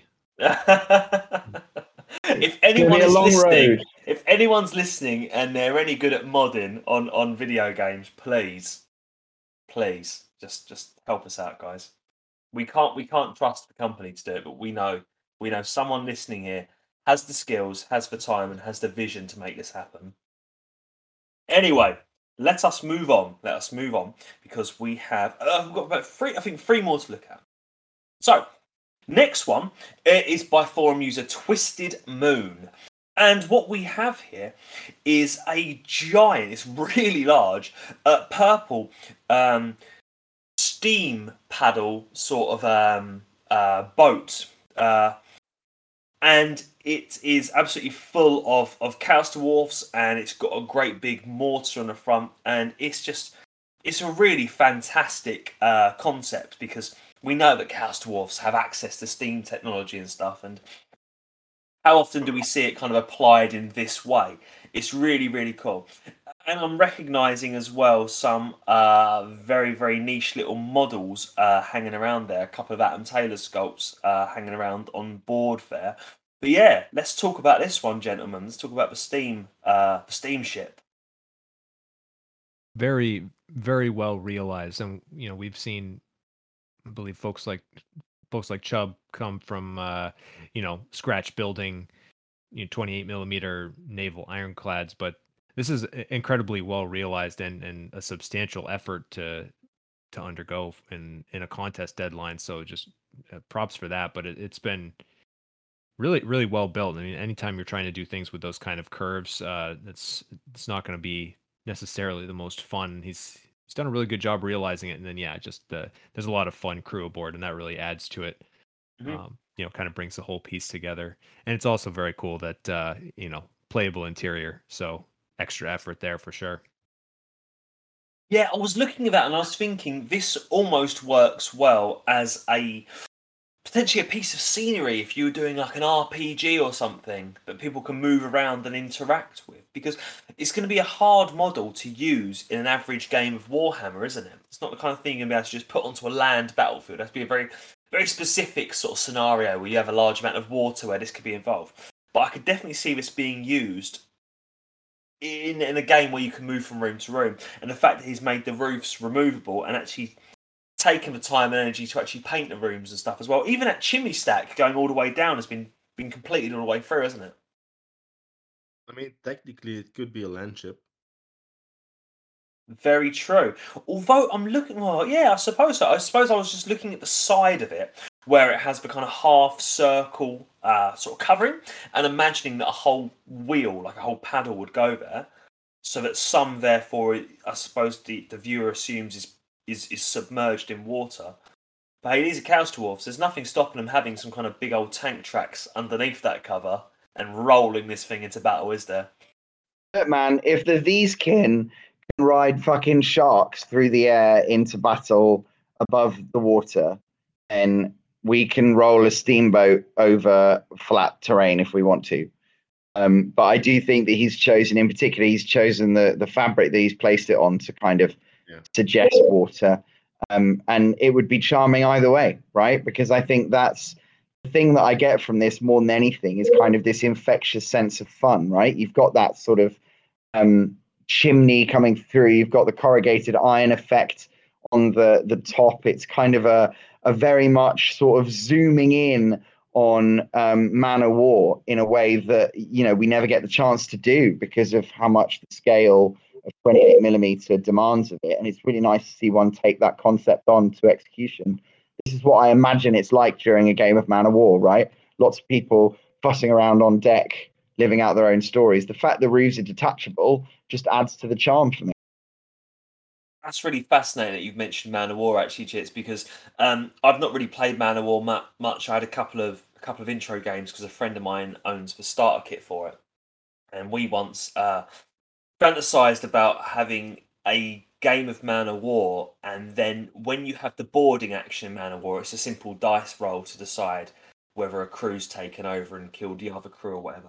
And we spoke about how you could use another system like Warhammer or Age of Sigmar or Warlords of Erewhon or something to resolve those battles.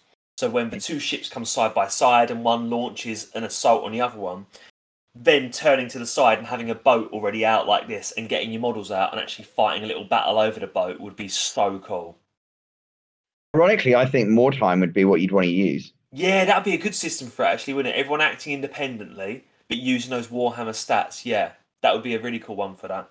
But yeah, having a piece of kind of, it's a war machine, but using it as a piece of scenery for a system like that would be a lot of fun. It'd be a fun way to resolve those boarding actions. It'd make the game last ages. But at the same time, with the detachable roof, to me, it almost says like this is a piece for like an RPG campaign. If it's not, you know, a game of more time, right? Like it's a bit small to do something that intricate on, but really, this is a diorama that we're looking at. I think the joy of it, like I say, is that it's just such a fun model because it gives you all these different ideas and all these different angles on stuff, and you just feel like you could spend months getting use out of it on games and creating dioramas and disassembling them in turn. Yeah, definitely. I mean, to me, it absolutely screamed RPG at the first glance. Not only because in the past I have had missions or entire games taking place on a ship on a river on the Reich. So yeah, I got flashbacks to that mission. Funnily enough. Other than that, I can only really mimic what you guys said. I love that it has a playable interior, and the chimney was really it stands out a lot. I like that. I love the size. It's really it's chunky in a good way. And a shout out to the Adidas, whatever you pronounce it, Adidas logo on the side. I like that. Oh, it's like the trefoil from Adidas. I know what you mean. Yeah. Adidas Originals, yeah. So yeah, I like it. Although also interesting color choice for purple for the ship. It's a nice touch. Yeah, all in all, a very cool entry. Thank you, Twisted Moon. Moving on now to entry number 14, which was created by Debo, one of our regulars. He's entered an awful lot of our competitions. He's very active on the forum. So yeah, let's have a good look at what Debo has created. How do I start to describe this? Debo has created a steam engine of sorts, a kind of a war machine, which is made out of metal, brass, has big old Hashut runes and other Chaos Dwarf symbols on it. And on the front of it, it has an absolutely enormous Chaos Dwarf / Lamassu kind of head. What a big hat with horns, with a bright ginger beard. It's got big old rocket launchers and stuff on the side of it. And as if that isn't impressive enough, viewers who look at the fourth picture will see that this machine actually expands out and stands up with things clicking out of the side of it to stand up at kind of like a full height and have all of its armaments on show, like some kind of twisted Chaos Dwarf transformer. It is utterly crazy in all the best ways possible. It taps into all of my childhood Transformers and Power Rangers experiences, and of course, it's very, very much Chaos Dwarf themed. How do we feel about this one, guys? Well, as with a lot of his work, it's very 1994, which is a good thing. And well, where do I start? There's a lot to look at. It's really interesting, and the choice of putting the Lamassu Taurus head on the front is interesting, but it's very well. It's a good touch. I like the focal point of that. And again, as with some of the models, it took me a while to really understand what I was looking at, and to understand that it was, transformer-like collapsible. I mean, I saw there was something different, but it took me a while to understand what he did. I like the fact that the wheels he used are what I assume are either Forge World kit wheels or something similar, or either good copies. I don't know. And yeah, overall, it's a cool piece of work. The bull, the golden bull head on the rear, it looks a lot like a 3D printed part I also have on the what's it called, the rocket launcher I printed. Okay. So might be he found that and printed it. I recognize it from that anyway. Yeah, I like it. It's a pretty cool and fun piece to look at. Also, I think this would be pretty terrifying if it was coming at you on a field of war. Oh god, yeah. Really like what he's done with the runes on all the sides. I think that's a really nice touch. Yeah, they're really crisp, well made. Definitely can appreciate he's gone and sourced some really fun looking runes to bring this thing to life. Yeah, and I think they are proper, like as in universe, proper lore Chaos Dwarf runes. I seem to remember there's somewhere on our forum somebody's compiled a list of Chaos Dwarf runes, which is always an interesting thing. I'm recognizing a couple of them from that actually. So I think he's done his own work here. He's made it lore friendly. Oh yeah, Do you absolutely. think has he taken a kind of like a Transformer style toy and kind of Chaos Dwarf? That was my assumption. Is Yeah. that underlying this is a train, like a plastic toy train that has then had work done on it.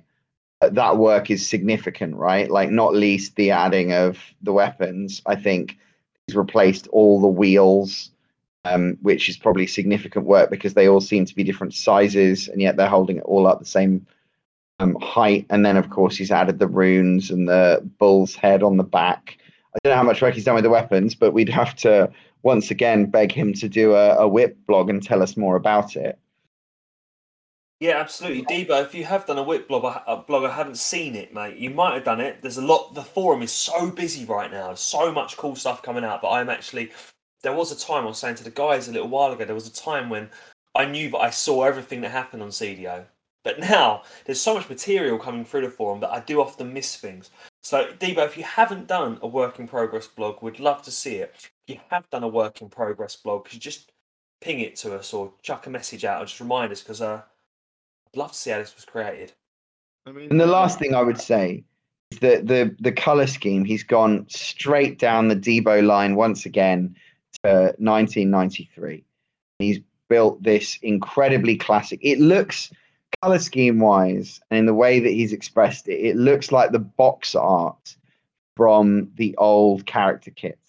He's used kind of, if they sold a Chaos Dwarfs paint starter kit, he has used that whole palette as it was in the original Big Hat range. Mm. And I think it pays real dividends because it really brings that giant Lamassu head to life. I'd love to know where that comes from as well and how much work he did on that personally. But I really think that whatever the source of all these different elements and components he's brought it together into this absolutely hilarious and fun looking machine. I'm recognizing the head actually, as there is a Chaos Dwarf Blood Bowl Minotaur on Thingiverse. I don't know the name of the artist who created it. If I find it and remember, I'll link it on here as we do this. But what I think he's done is he's then gone into some kind of mesh mixer or something, separated out that head from the body, and then just blown it up to an absolute ridiculous scale that I can only imagine took up the vast majority of the printer plate as he printed it. I think that's right. I mean, if you know the last few hours of the contest before the voting started, he was pretty much live blogging his progress in a last minute ditch to get this all done. So I would assume there's not much room for taking pictures for a weblog, but I really hope he did, because I would love to see where he started that evening and where he ended in the morning, being what we're looking at, and see just actually how much work he pulled off in that one night, because that makes it even more special to know that he did a lot of this work in one night. Not Michael, I'd completely forgotten that he was doing this proper last minute, wasn't he? That he was really up against it for time, and that he was saying, there's a chance I'm not going to make it, boys. And he was like, I am going to make it. And he was kind of like, yeah, burning the midnight oil to get this done. So I think he took pictures and entered them in like the 5 last minutes or something. Really? Well done, Debo. It was really close anyway. Yeah. Shows you how serious people take these competitions, doesn't it? That's fantastic. Yeah. Okay, we are going to move on now to the last one actually. The last entrance. Not last in chronologically, but just last in the list of entrances to the competition, which is the Ask Cannon that I created. So this is something that I sculpted. Its body is mostly made out of Citadel paint pots, and its arms are made out of coffee stirrers mostly. And its bum cannon is half of a. When you got little kids, they have paracetamol as like a medicine as opposed to a tablet, and it comes when they're babies with a little syringe that you kind of use to administer. And it's one of those little baby syringes for administering medicine. That's what the bum cannon is. And as I said earlier, this is something that I had a slightly different vision for, and then I went and messed up my finger and had to use clay to finish it. So I ended up using fur, because fur is a very straightforward thing to sculpt, and that's I went for the easy option at the end. Yeah, this is my Ask Cannon. Where do we start? It's probably the most. I can't believe I'm saying this, but it's probably the most pretty sphincter of the competition. So that's a nice made sphincter. Congrats on that. I like the weathering on the cannon.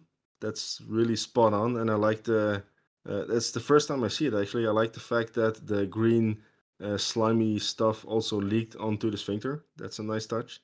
That's the first. But the thing that sold this to me is absolutely the face, the head, the single horn on top, and the fact that he has one eye, no front teeth, or top teeth, upper teeth, whatever. This made me laugh way more than I want to admit.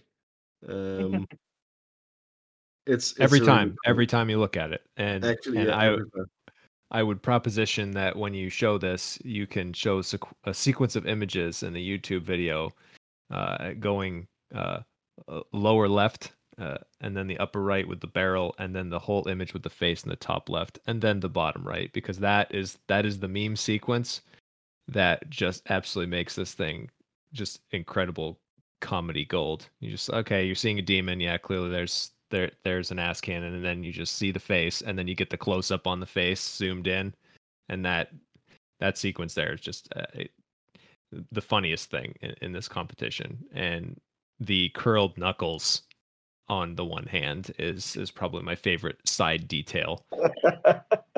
Just No, hold on to it. I know what your favorite side detail is, Reva, because you pointed these out to me. It's the fact that it's had its teeth pulled. That's it. Yep, that's true. I wasn't the first to point it out, though. I think honestly, Oxy, the level of detail you put into telling a story, right? This has classic painting competition, or I know it's sculpting competition, but like classic painting competition narrative, right? In that just by looking at the details, and this has been true in all three of your entries, you learn something about how this miniature ended up in the pose that we found it in today. In this instance, this is, of the three of your entries, this is the demon which is by far the least threatening to the Chaos Dwarfs around it, right? Oh, he's subjugated, isn't he? Literally almost toothless, clearly experiencing one of the worst days of his life. And, you know, it doesn't look like it's going to finish anytime soon, right? And I think the toothlessness, you know, the whole pose, and like you say, Reva, the curled knuckles, like all of it, it provides this tremendous, like, emotional depth to this senseless piece of military hardware. Is just bizarre. Like, we shouldn't be talking about the emotional depth of an arse cannon sculpt, and yet you've done that classic thing that everyone on the forum loves so much, where you've taken an absurd concept, you've thought it through, and realized that it has a story to tell. I think that's one of the reasons why it so comfortably gets onto the podium, because it's so evocative the minute you see it. And the idea that the fur was some kind of compromise doesn't even sit right with me, because it looks so natural. You know what I mean? It looks so intentional that I can't imagine what you would have done instead of fur. Yeah, do you know what? And the fur is one of those things that it was created because of a necessity, and then I ended up leaning into it and changing the design slightly because of it. But I am happy that I did. I think the original thing I was going to do was going to be a lot more exposed skin and musculature on the creature itself. And there potentially would have been more that could have gone wrong there in terms of my actual sculpting ability. But actually, and I think one of you guys pointed out that the original arse cannon had the fur and that as well. So yeah, it works in the end. I think I wouldn't go so far as to say I'm proud of what I've created, because it's ridiculous. To be fair, but in the context of this competition, I'm proud of what I've created. Yeah. I mean, you said you were afraid to show it to your kid, but in my eyes, this is the most kid-friendly ass cannon of the three, or four. Yeah.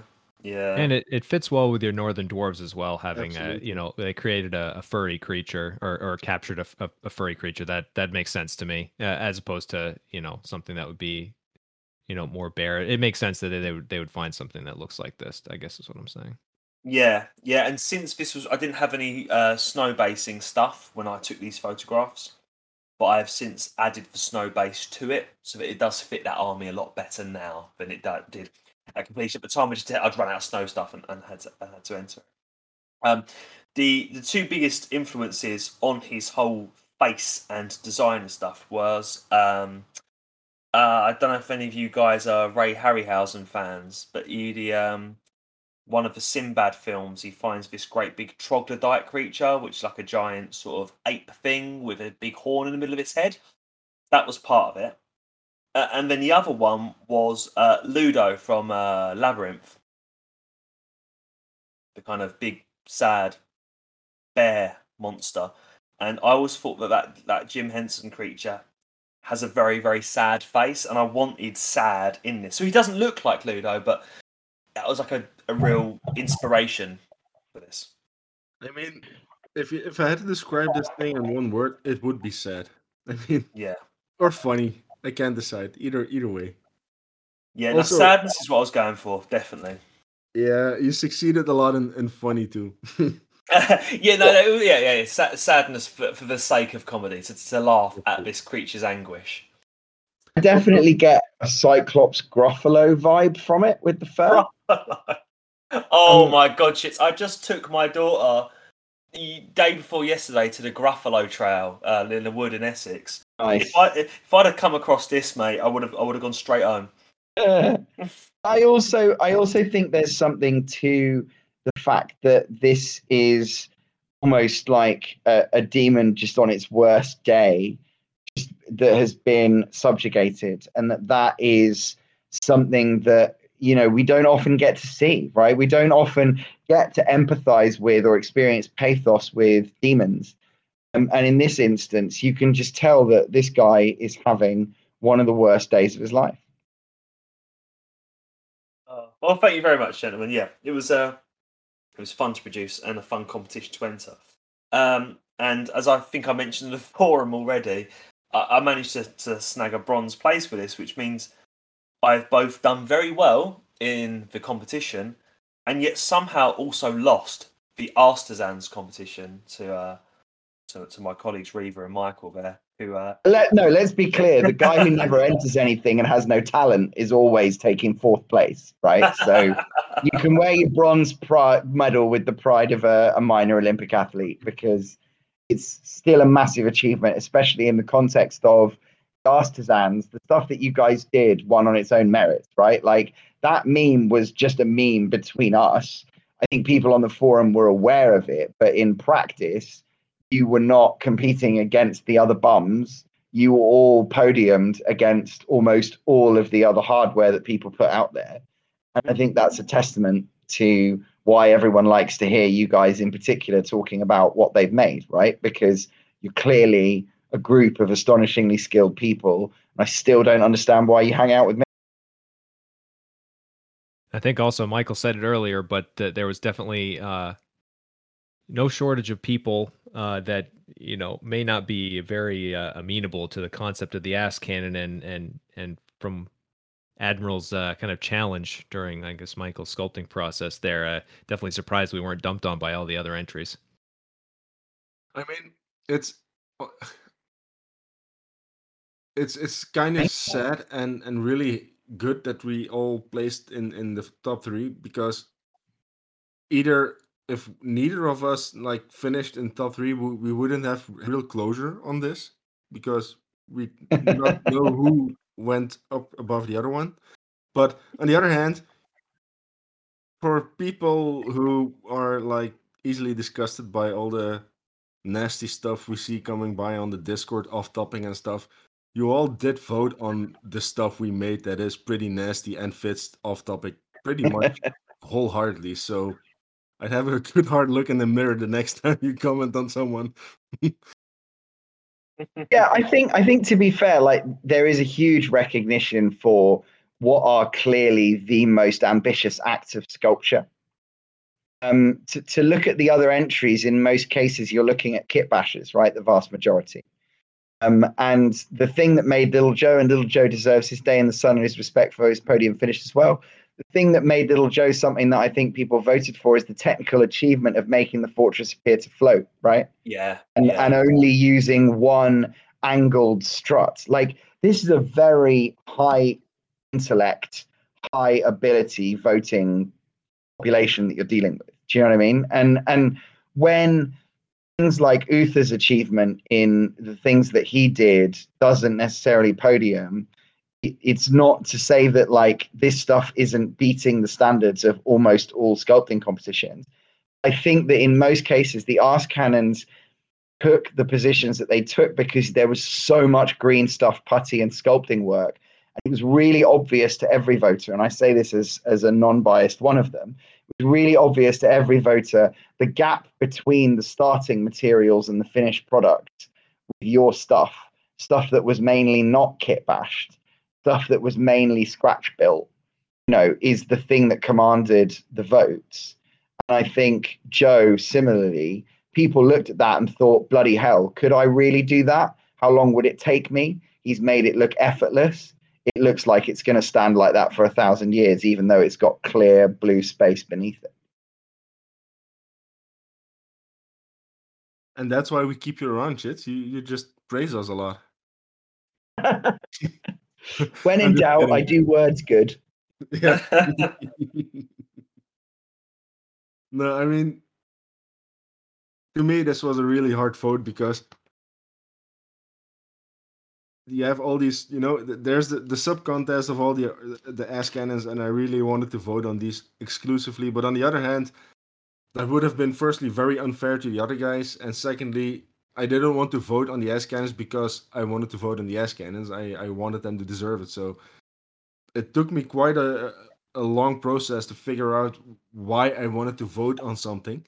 And that attests to the amount of work and effort that was put into all these entries. All in all, I want to say good job to everyone who entered, and thank you to everyone who voted. This was a really fun contest. Yeah, absolutely. It's a bit of a cliche, isn't it, to say, you know what, everyone's a winner and stuff like that. But with a competition like this, everybody has made a massive, massive effort, and everybody needs to be applauded for making that massive effort. No two people have come out with an alike design here. No two people have approached it from the same direction, and no two people have phoned it in either. Everyone who has entered here has they've not left anything. They've given their all, and that is, as I often say, we are a small forum in the big scale of things, Chaos Dwarfs Online, but we are disproportionately creative, and for the size that we are disproportionately creative. So yeah, this is just another example of what the users of this website are able to achieve. So yeah, well done to each and every one of you who entered this competition, guys. It's appreciated and it's inspired us all. You'll probably be seeing copycats of your work popping up all over the forum, because I know we've already spoken about designs today that we've looked at and we've gone, yeah, I want to use a little bit of that, and yeah, I wish I'd done a bit of that. And these kind of add to the kind of the mythos, the kind of ever growing our own canon of what Chaos Dwarfs are. It's cool, really cool stuff. But that does bring us to the end, gentlemen, of the Artisans competition. Unfortunately, that's all the entrants. We've gone through them all now. So we've just got a couple little messages before we sign off, really, haven't we? The first message is that there's another competition on. There is the Golden Hat competition running right now. The Golden Hat competition, similar to the Artisans competition, but instead of being kind of kit bash or sculpting focused, it's more painting focused. There is nothing stopping you from sculpting. There is nothing stopping you from kit bashing. It just means that the focus of the competition leans a little bit more heavily towards your painting. And the theme this time, very cleverly, I think, from Admiral, to coincide with the Dominion release and the Hobgrots models that are now available extremely cheap on eBay. If you're half interested in them, guys, get them now. Is to coincide with these Hobgrot models that are out now. So it's Hobgoblin themed. Some people will be creating Hobgoblin heroes. Some people will be creating units of Hobgoblins, Hobgoblin war machines, whatever you want. If it's Hobgoblin themed, it is applicable to be entered into this competition. So if you're not a member of the forum, please, please, please come sign up, come join us, come get involved in these competitions. Yeah. And then the other announcement to make is that an awful lot of our listeners will be very aware of a company called Russian Alternative. Now, Russian Alternative has serviced our community amazingly well over the last few years, creating very, very cool big hat style sculpts. Yeah, these are big hat Chaos Dwarfs. They call them the Dwarfs of Fire Canyon, but they fit with a more modern aesthetic than this. So they have the same kind of design cues as the original 93 Dwarfs, but they wouldn't look out of place next to your Legion of Asgore models. Yeah, they wouldn't look out of place next to your Lost Kingdom models. They have a gritty realism at the same time. Now, we have it on good authority that if you want Russian Alternative models, the time to buy them is probably now. There is a quite high chance that this company won't be operating this time next year. Everything that is in stock on their store right now is there to be bought. But we cannot be 100% sure that it will be getting restocked. We cannot be 100% sure that new things will be getting created. I've been speaking a little bit with Sergey from Russian Alternative, and the message seems to be that if you are into Russian Alternatives miniatures, if you want some of these in your collection, the time to get them is now, because it might be too late, and then you might be paying some horrible eBay prices for what is then an out of production model. So if you're into Russian Alternative models, now's the time to get them. So, ladies and gents, that's all we have time for today. If you want to get involved in our community, we have the Facebook, we have Twitter, we now have Instagram, we have a Discord, and of course the most important place for you to be is our forum. Okay, we are active on lots of different platforms of social media, where you can engage with us and you can get involved in the Chaos Dwarf community. But the forum is the real heart of what we are all about. And the forum lasts. What you put on a forum goes into like a library of ideas that can be picked up on for forever. Stuff on the Facebook, stuff on the Twitter, by the very nature of these social medias, disappears over time. But the forum lasts. So come get involved in any of those platforms, but 100% come and visit us on the forum. All of us guys are active there. The guys whose work you've just seen on today's podcast, they're all active there. It'd be great for you to come and get engaged and get involved in our community. But that is all we have time for tonight. So we will say goodbye, and we'll see you next episode. Ta-da, guys. Bye. Bye. Bye. Guys.